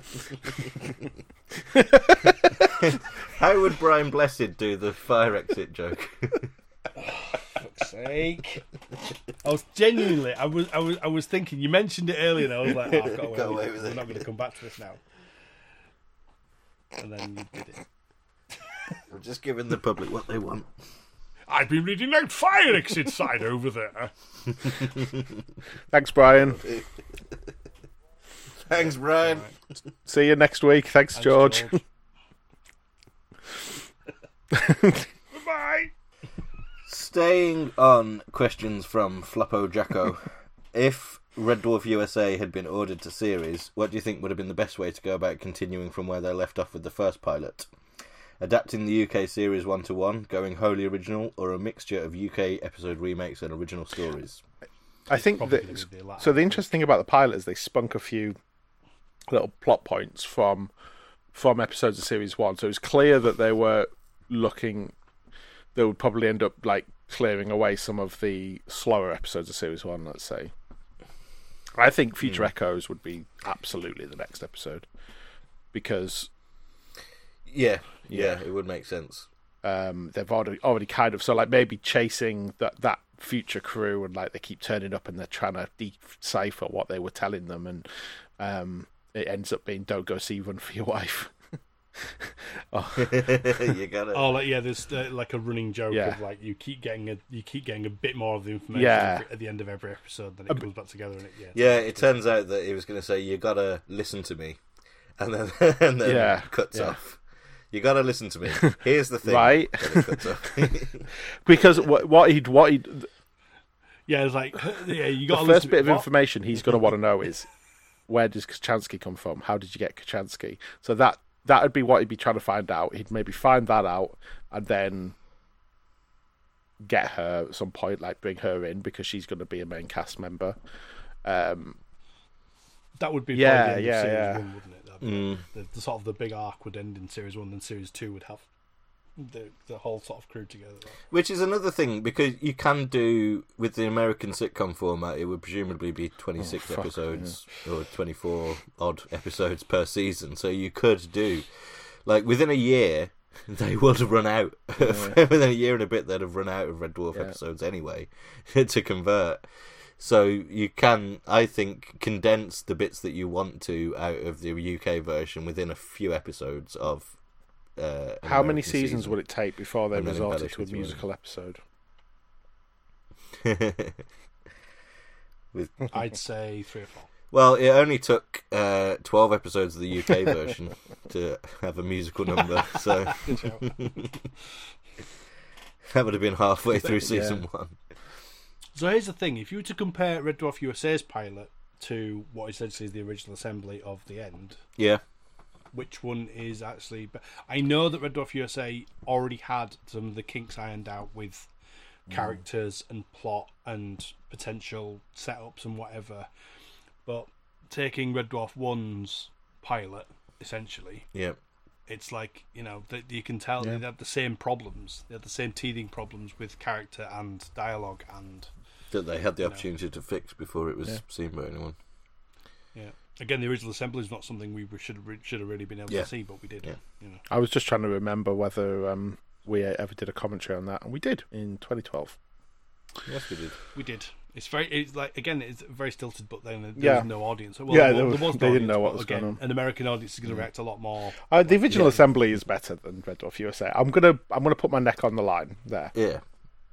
It's you, isn't it? It's you, better and more successful. But it's a good point, because it is like that is Red Dwarf at its absolute rawest, and just like That's the equivalent of Red Dwarf USA isn't the end. The equivalent is the end original. and assembly. that isn't 100%. But and they had the luxury of redoing some of that, but they still had Balance of Power, which is still pretty much the same feeling. Like Balance of Power is the other half of the pilot almost.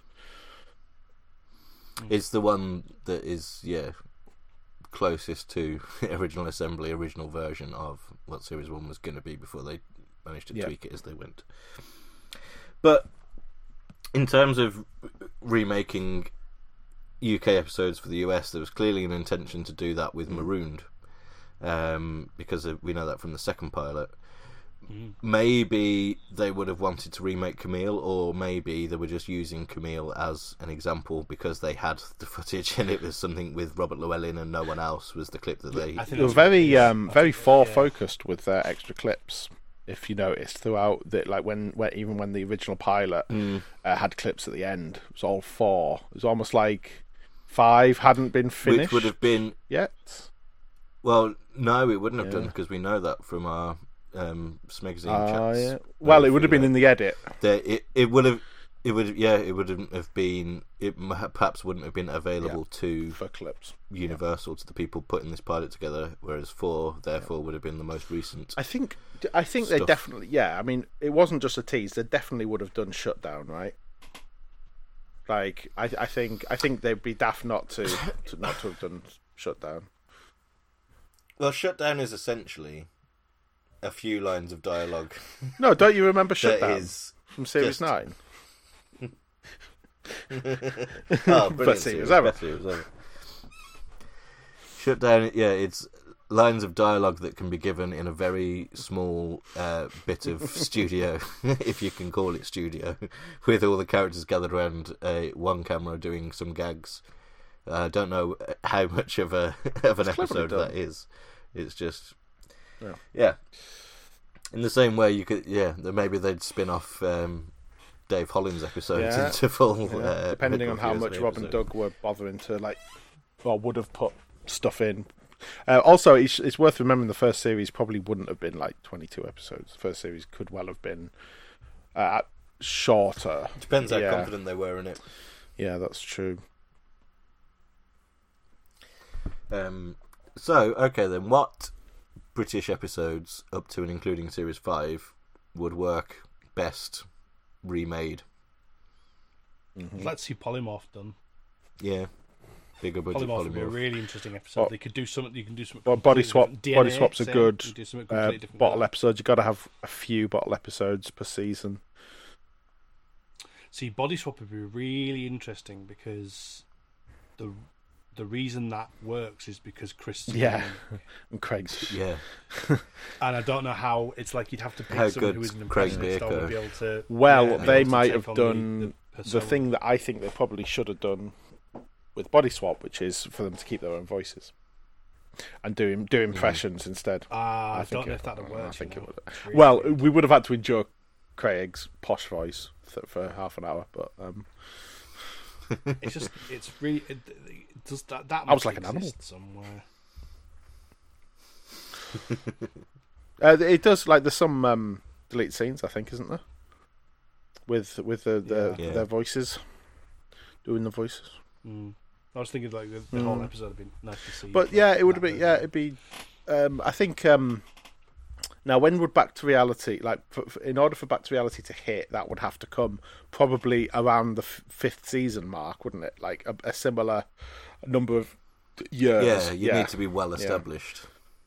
Maybe because they're longer seasons, it would be same with earlier, Inquisitor. In fact, there's a lot of like self introspection in 5. There's the Inquisitor, there's Demons and Angels, and there's Back to Reality. All of them are like, what the fuck are you? What the hell have you been doing? Terraform. Yeah. And I mean, to a certain extent, Hollow-ship, because it's like there's lots of thinking about moving on, or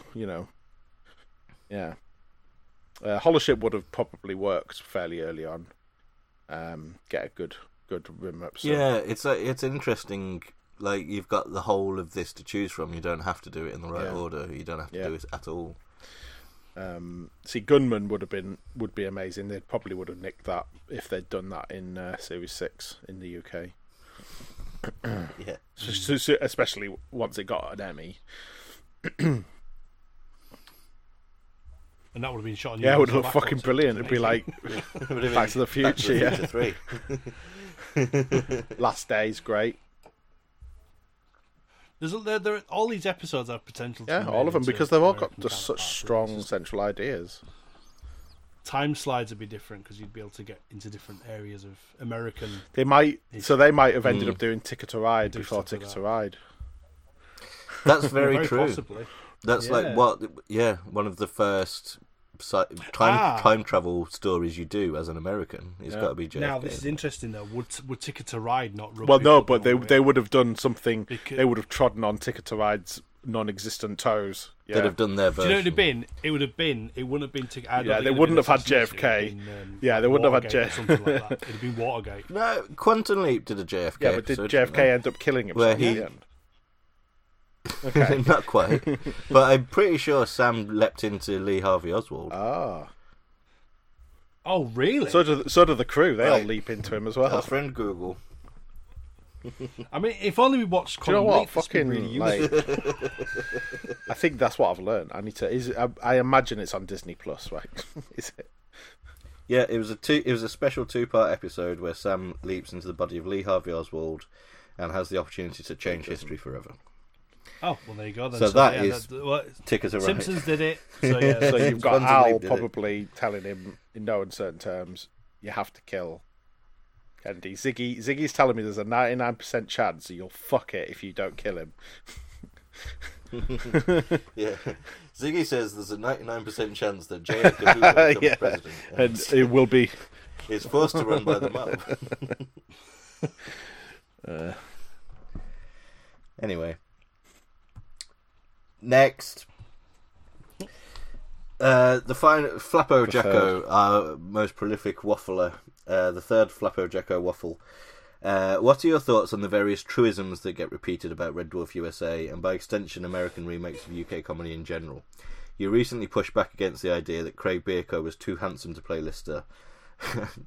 I like people using our recent comments as shit. God, do we have to stay consistent? God, are people fucking holding us to account for things we're actually saying? Shit. But there's also the idea that Americans are just not as good as self-deprecating or dry humour as the British. That an American couldn't pull off Rimmer's particular blend of self-importance and self-hatred, and that UK class divisions can't be properly translated onto American characters. So, yeah, let's tackle them. I think they're all bollocks. I think it's it's just that they need to be done well, and that's the same in the US and the UK. And I think Doug Naylor makes the point. Doug Naylor, somewhere, possibly in the Dwarf in USA documentary, rails against the idea that Red Dwarf won't work in the USA because they don't have a class system. By pointing out that, of course, they have a class system. It's just different. Yeah, he's talking about is the people from Friends the people from Friends are the same as the people on Jerry Springer. Might be his example. I think, but it's different, and it's not as based in history as our class system, but there is definitely a class system. And Lister is established as being from Detroit, which is a poor area, and like definitely wasn't in as terms poor of the then as it characters is that you now, see on but TV. Yeah, but definitely a working Yeah. class area at least, because Detroit is the motor trade, isn't it, and all that shit. Rimmer could well have been established as like the son of some like preppy. He wanted to go to Harvard, non-Irish but he ended up to go Americans, to Brown yeah. or something. I don't know. I think that's the thing. Yeah. I think that's the hierarchy. The sort of, Rimmer is basically Ivy. like the male equivalent of a Gilmore Girl. is what's in my head, and that is Lister being someone that's had to pull themselves up from their bootstraps from coming from a poor background and a rough background, could well have been established as having been adopted and having had a rough upbringing like our Lister had, versus Rimmer, who in the UK version does come from a privileged background, is like Io is like the posh place. He went to private school, he went to boarding school like all his brothers. He's got this success that he has to live up to, etc. Could easily have translated into American. I think American Next. comedy gets a bad rap because of the quantities that are involved. Like the churn that the American TV system has to go through to keep. Like, you've got a lot more people to entertain, so therefore there has to be a lot more of it, and so there is a general lower quality bar. At least there used to be a lower quality bar perceived, and then that maybe reflects on Americans just like shit. They just like, jokes about cheeseburgers or something. I don't know, and then that becomes like, because a lot of the comedies are safe and earnest, Americans don't get sarcasm. But no, Americans aren't being sold sarcasm, but they do get it. Or they might not be sold sarcasm as often as we are, but they do get it. Like, they are still... Yeah, it's sort of seen as sort of like mean-spirited if it's done in America, whereas in Britain we kind of see it as sort of it's like more of character trait. it's a comedy staple of Well, I mean, Chandler exactly. in Friends is the perfect example of that, where he is constantly sarcastic, and it's like, and he comes across as a he prick. does, yeah. I don't know how don't know how he found the range. It's all in the performance, and I think you're right that I was certainly guilty of this, of having an idea in my head when I was younger of this is what Americans are sitcoms stupid, are like, this is what Americans are American fat. comedy is like, and it's just based on the churn where. But we, like, in Britain, we are guilty of having that kind of churn sitcom as well, like fucking My Family or My Hero or Any other sitcom with early my 90s sitcoms beginning with my. yeah. Of things Hyperdrive, that, really, that's tough stuff, to be honest. The way that Last of the Summer Wine became, towards the end of that, all the ITV pre-Watershed comedies of the 90s, they're all our version of those churned out American sitcoms, but you've also always had really high quality American sitcoms that do really clever things, have interesting characters, have emotion to them, have pathos. You've got your MASH, you've got your Cheers, you've got your Frasier, Seinfeld. and even Seinfeld. Seinfeld shows, do. Loads of sarcasm, and there's just, and that was then, and now the American model much, has changed somewhat over the years, and that you still have the big, huge networks that have to have this churn, but now more so than in the 90s, you have your cable channels and your streaming services that offer a completely different thing. They can be a lot more niche, a lot less mainstream, and American comedy now can be. It seems an obvious thing to say, but it wouldn't have been obvious in the 90s, perhaps, that American comedy can be just as sophisticated and just as clever as any British. or sitcom you to be can honest, at the name. moment, like it's miles ahead. I would say of Yeah. There's a lot of Often. good sitcoms at the moment. I'm not really up to speed on all of them, but like, I don't know. Just even recently, we talked about The Good Place. It's hard. It's hard to call Good that a Place is sitcom particularly, but like maybe if you go back a bit, think of Modern Family, Arrested Development.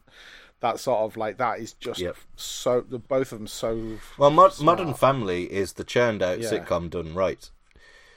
yeah, It is totally like but it's done in a different way with a different style. It doesn't have a laugh track, and so like it's that documentary style that kind of like became really commonplace. Yeah. Speaking thanks of The Office, thanks to The Office. Thanks Thanks to The the Office day is to day. incredibly fucking like incredibly influential. But You can't deny it. You can't deny its impact on the way that comedies have been done. Well, where you Parks can and kind of Rec as have well is another one of my realism favourite and the- American comedies ever, Exactly, and that is Parks the and Rec. documentary style Yeah. as well. But it's but they don't. I don't think they ever acknowledge that there is a documentary crew like they do in. What We Do in the Shadows is exactly one of those things as well, where so they definitely do the documentary style thing where they have them sitting talking about stuff that's happening in the plot but the documentary crew are genuinely there, and they're given some so level they go of protection they, from the fact that they go the whole the hog. That's vampires. good. I like they absolutely there's the point when sometimes they'll introduce a new character and it's like that character will immediately attack the crew because they're not aware of the fact that they're on the documentary. So that stuff happens, and it's like it's pitched so perfectly. Like every now and then you're like, oh yeah, shit, there's actually a crew fucking sat in there filming them, right? They keep every now and then they'll just pick up on that fact. Yeah, it's very good. And again, that sort of, and the thing about like What We Do in the Shadows feels very sort of. I mean, like New Zealand as well seems to have a bit of resurgence. Like their comedy seems to be getting a lot more attention.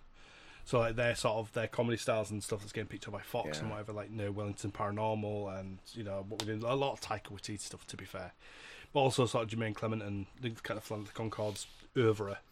Jermaine Clement is a Red Dwarf fan. Oh yes, yeah. Oh, cool. Okay, we're not. I wonder what We Do in the Shadows is kind of like whether there's still that sort of that flavour. Yeah, it might have been that Red Dwarf could perhaps have worked better in a more modern American style than the 90s American style, is I think what I'm getting at. Interesting. That would be quite a thing to see. If they want to have another go at it. There was that bizarre at this rumour, point. wasn't there? At this point, I'll take fucking anything. Didn't Rob Grant tease the possibility that an American company had been in Oh, he touch? did, yeah. Yeah, on the 19th of February 2021. Do you remember toss-up dates? Well, there was. This is when they were trying to say, like, don't worry, Red Dwarf's not dead. Yeah, this was just after the kerfuffle started, or that we first became aware of the kerfuffle just after Holly Hop and Into the Gloop. Last week we were told of an approach to do an American version again. Yeah. Oh wow! Okay. I mean, like, because the Taika Waititi and Jermaine Clement, like they're going through all sorts, right? Vampires, pirates. They're doing a new pirates. There's a thing about pirates. There's potentially another thing about werewolves. So I mean, sci-fi's sat right there, isn't it? I mean, I guess Taika Waititi's kind of got his sci-fi thing, and it's that little indie film franchise, the Thor, the the Thor franchise. So he's kind of got that. But it's all very British feeling in terms of like the way that those shows are presented, and also a very British cast as well. To be fair, for I mean, like almost ostensibly a completely British cast on. Who would Matt Berry play the best? But in Red Dwarf, Matt Berry would be Rimmer, surely. Oh no, because he'd have to be. Is that painting yours? It's shite. That mirror is shite. It's a mirror. I know. Be careful, Danny, otherwise you're going to have to do Matt Berry every podcast. No, I'm not doing Matt Berry. Don't like Matt Berry work.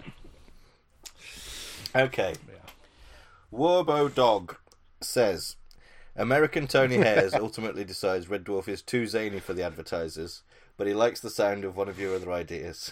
Which unrealised Grant Naylor project would you most like to have seen get a pilot? It'd have to be the 10%ers. That's pretty safe. That's a realised Grant Naylor project, though. Yes, I guess it is. The Red Dwarf movie is an unrealised. Well, okay. Well, how many unrealised Grant Naylor projects are there? I mean, the entire content iCamcorder. iCamcorder was realised, but no one fucking realised. No one realised. I do like the fact that while it was teaching us about like continuity between shots and stuff like that. It's a fun thing. You know what? We should got the fucking do video. that. Actually, we should do our camcorder. It's definitely a thing that needs to It needs to be definitely a digitized. thing that It's that the definitely only have legs now. Robert Llewellyn project that we'd probably want to do a commentary on, because I'm not fucking watching IT2I2 again.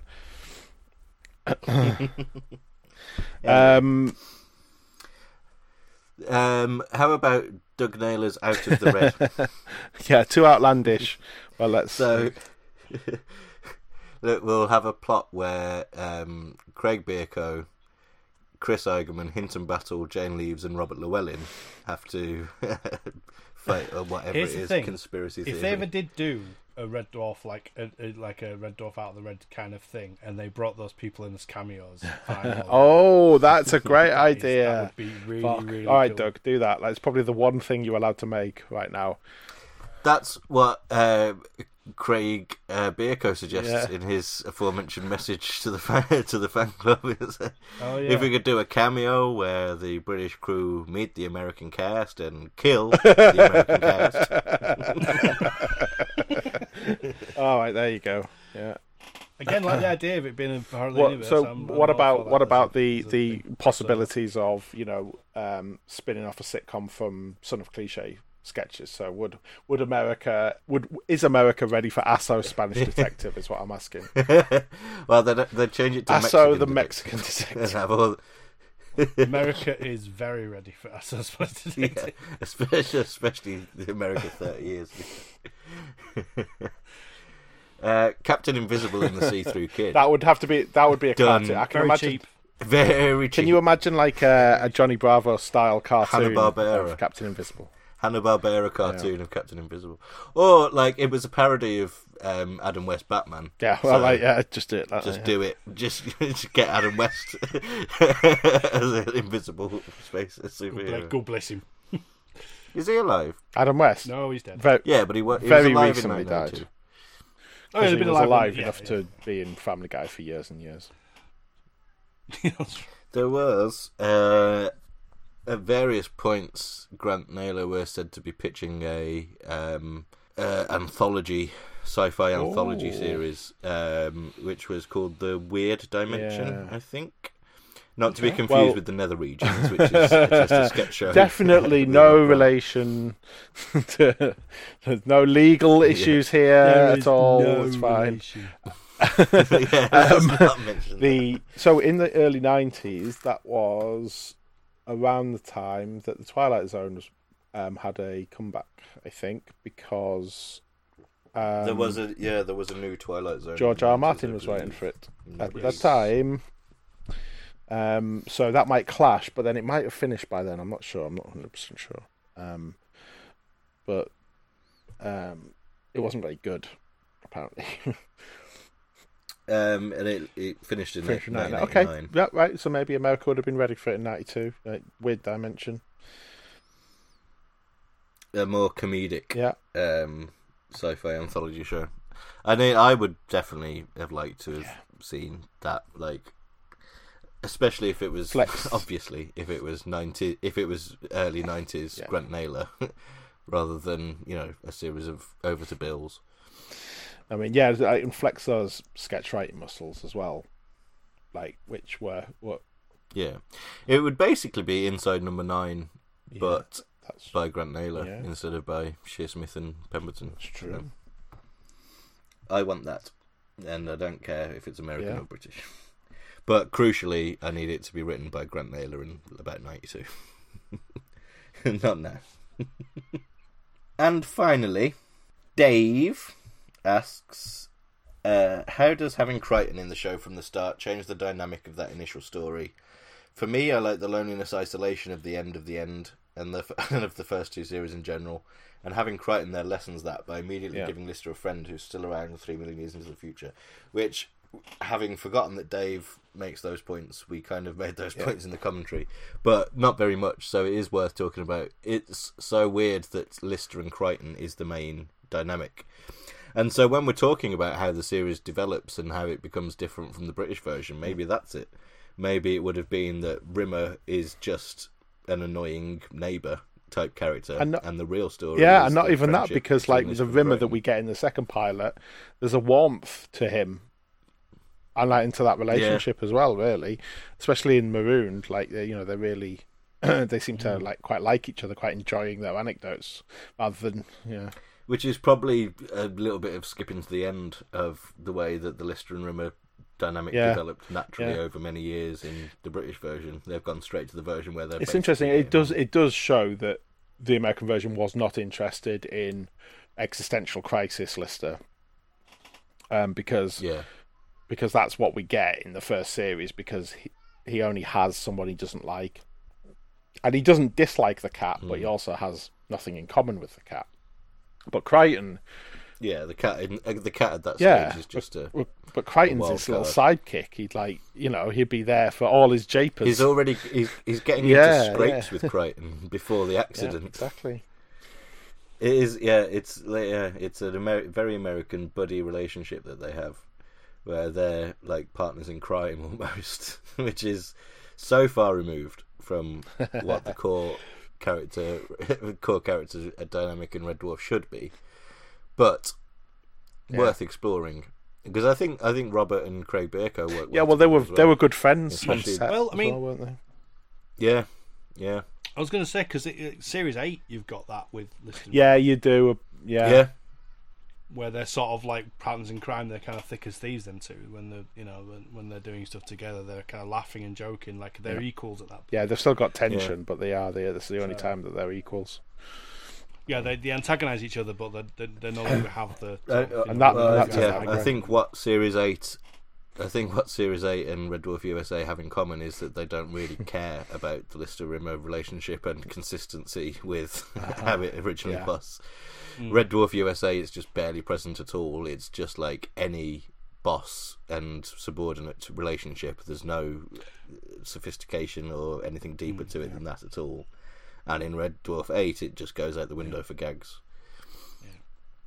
I think because it's a shame that they couldn't do more with the USA one, because like I said, it was like with the end we've got a lot more time to kind of explore Lister and Rimmer's antagonistic nature of each other, and the way that he's seen by their superiors as well, and that people just get on with Lister but they just dislike Rimmer because he's a bit of a twat. Maybe that when you come to analyse the end, that the McIntyre scene is a really important one, because it shows them all how those two characters are in relation to everyone else. How they react to the same thing. It shows us so much. The pre-accident section of Red Dwarf USA is tiny, really. It's almost like it just needs to be done in order to just make the beginning bit isn't the important bit. The bit they wanted to get to was the bit after the accident. And what they need to do is lay a pipe, and that's what they didn't have time to do in that one episode. So, yeah, it's a big shame. But I mean, like bringing Crichton in at the beginning. It does take up room, though, doesn't it? Like you lose the funeral. That's it. Yeah. Like Ian said. Yeah. It changes. You lose the chance to. Yeah. But there's a way of doing, like, if this was Red Dwarf the movie, where you presumably have Crichton there from the start, but you have more time to set things up, and you have more time to establish the Lister-Crichton relationship and the Lister-Rimmer relationship, then it works.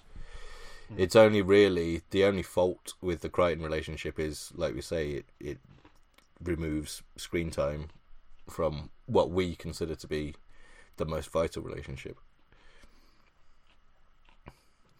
Also, the Kochanski things, it definitely changes it, and it makes seeing them together as a couple and splitting up, and then the possible reconciliation all happening pre-accident. It's way more screen time than Kochanski gets in the end. And it's not a huge amount still, but it's more than Claire Grogan. It was clear the intention was to have her as a series regular. Yeah. She's not credited as such, though. She's credited as a guest star. Okay. Was she big then at the time? Was she like one of the stars? Maybe she...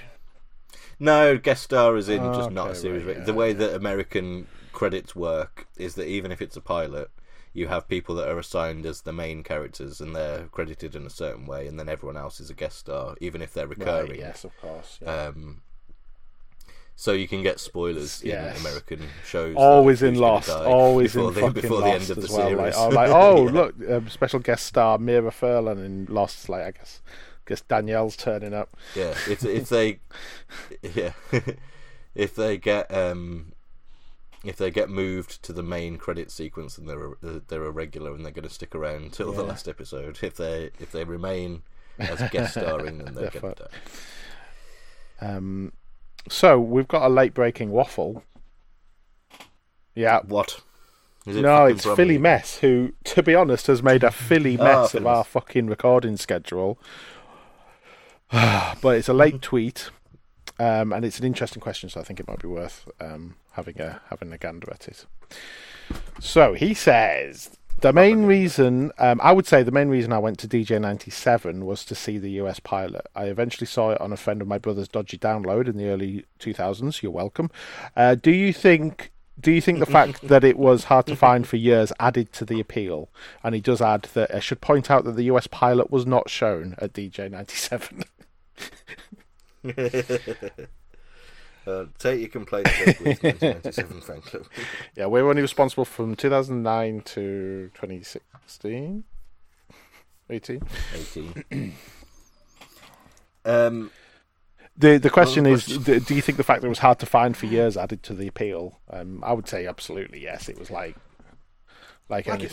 Like anything does when it's kind of lost in the archives and that there's this potential. Comedy fans fucking love digging up rarities. it becomes like there's myths about it, and you hear like it's a product of its time, I guess. In that now, as soon as it was leaked, it would be online, and we'd have it forever instantly. Like within a year of it being made and not going anywhere, we'd all have a copy that someone had put on YouTube or Vimeo or Dailymotion or whatever.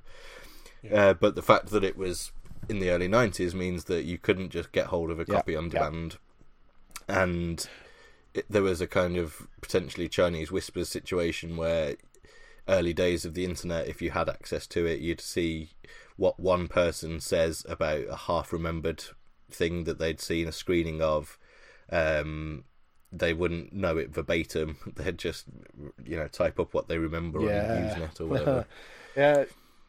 And so, there was definitely making me think of Crichton's First Day, or rather Robert Llewellyn's First Day. Yeah, it's exactly that. Is that whole thing of like this footage of this apocryphal footage of, or legendary rather, footage of Robert electrocuting himself, and it turns out that actually it didn't really look that way. Yeah, I mean that's Robert's stories for you, but like, and like the 90s was exciting for stuff like this because like early 2000s, because like as a comedy fan, like finding rarities, finding hidden things was like is a big part of it. Like I just had hard drives full of like people recording Lee and Herring gigs, from the 90s. All sorts of stuff like that, and so and because it was almost like a treasure hunt finding this stuff. Like you'd log on every day to your favorite file sharing service and search for all the stuff you normally search, and just to see if someone has turned up with all the stuff. And so absolutely, like the hunt was definitely more interesting than finding it and watching it for sure. But it adds to the appeal. It's the reason people care about it enough to fucking whinge about it all the time as well, because it's clearly like an important part of its history. And I think it added to a lot of the received opinions about Craig Bierko is too handsome to play Lister and it doesn't work, etc. Because people were only going off a handful of accounts, and if they all agree, or they repeat the opinion that the last person had, you go into a screening of it, you go into watching it with other people's opinions in mind, and confirmation bias happens, and you only see what you're expecting to see. Yeah. So good. Thanks, Philly Mess, for inserting that. Well, I think we have now exhausted our waffle pile, and we are ourselves exhausted. So that was Red Dwarf USA. May it never happen again. No, at this point, we would take anything, mate. Any new Red Dwarf in whatever form, please. It would be very interesting. At least. Please. Otherwise, we'll just fucking I swear to God, we will just do a Robot Wars commentary every week until you make more Red Dwarf. Yeah, I wouldn't mind we that. will. We'll become a Can we change the entire remit of Ganymede? Ganymede and Robot Wars is what we'll call it.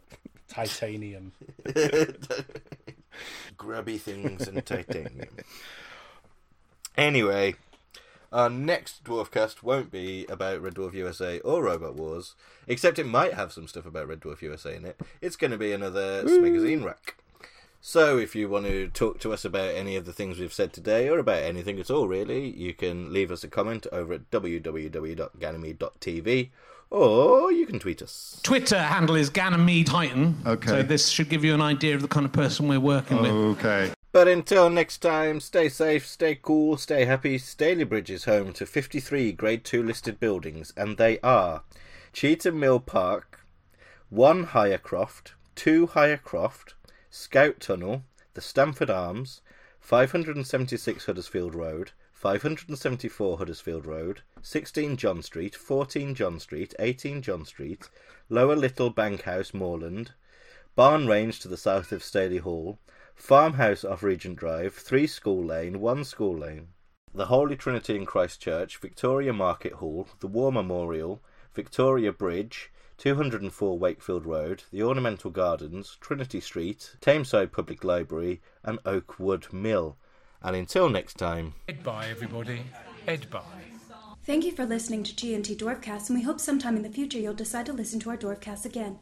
Have a safe onward journey. Goodbye.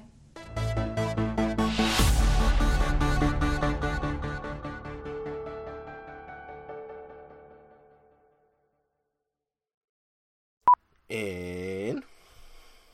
Are we all full screened, or are we all fucked up? Well, I'm fucked off. I'm half screened. I'm watching you. I'm not in fucking cinema mode, if that's what you're asking. Cinema mode's for cunts. Wasn't technically Cosby, not the Cosby Show, but Cosby. That was One Foot in the Grave. One Foot in the Grave version. Yeah, the American version. But don't talk about him. Richard Wilson is disgraced. Yeah, I don't believe it. Why does Pig and Poppy up instead of the telephone? 4291. Oh. Okay. Brief pause. 1-0 Watkins.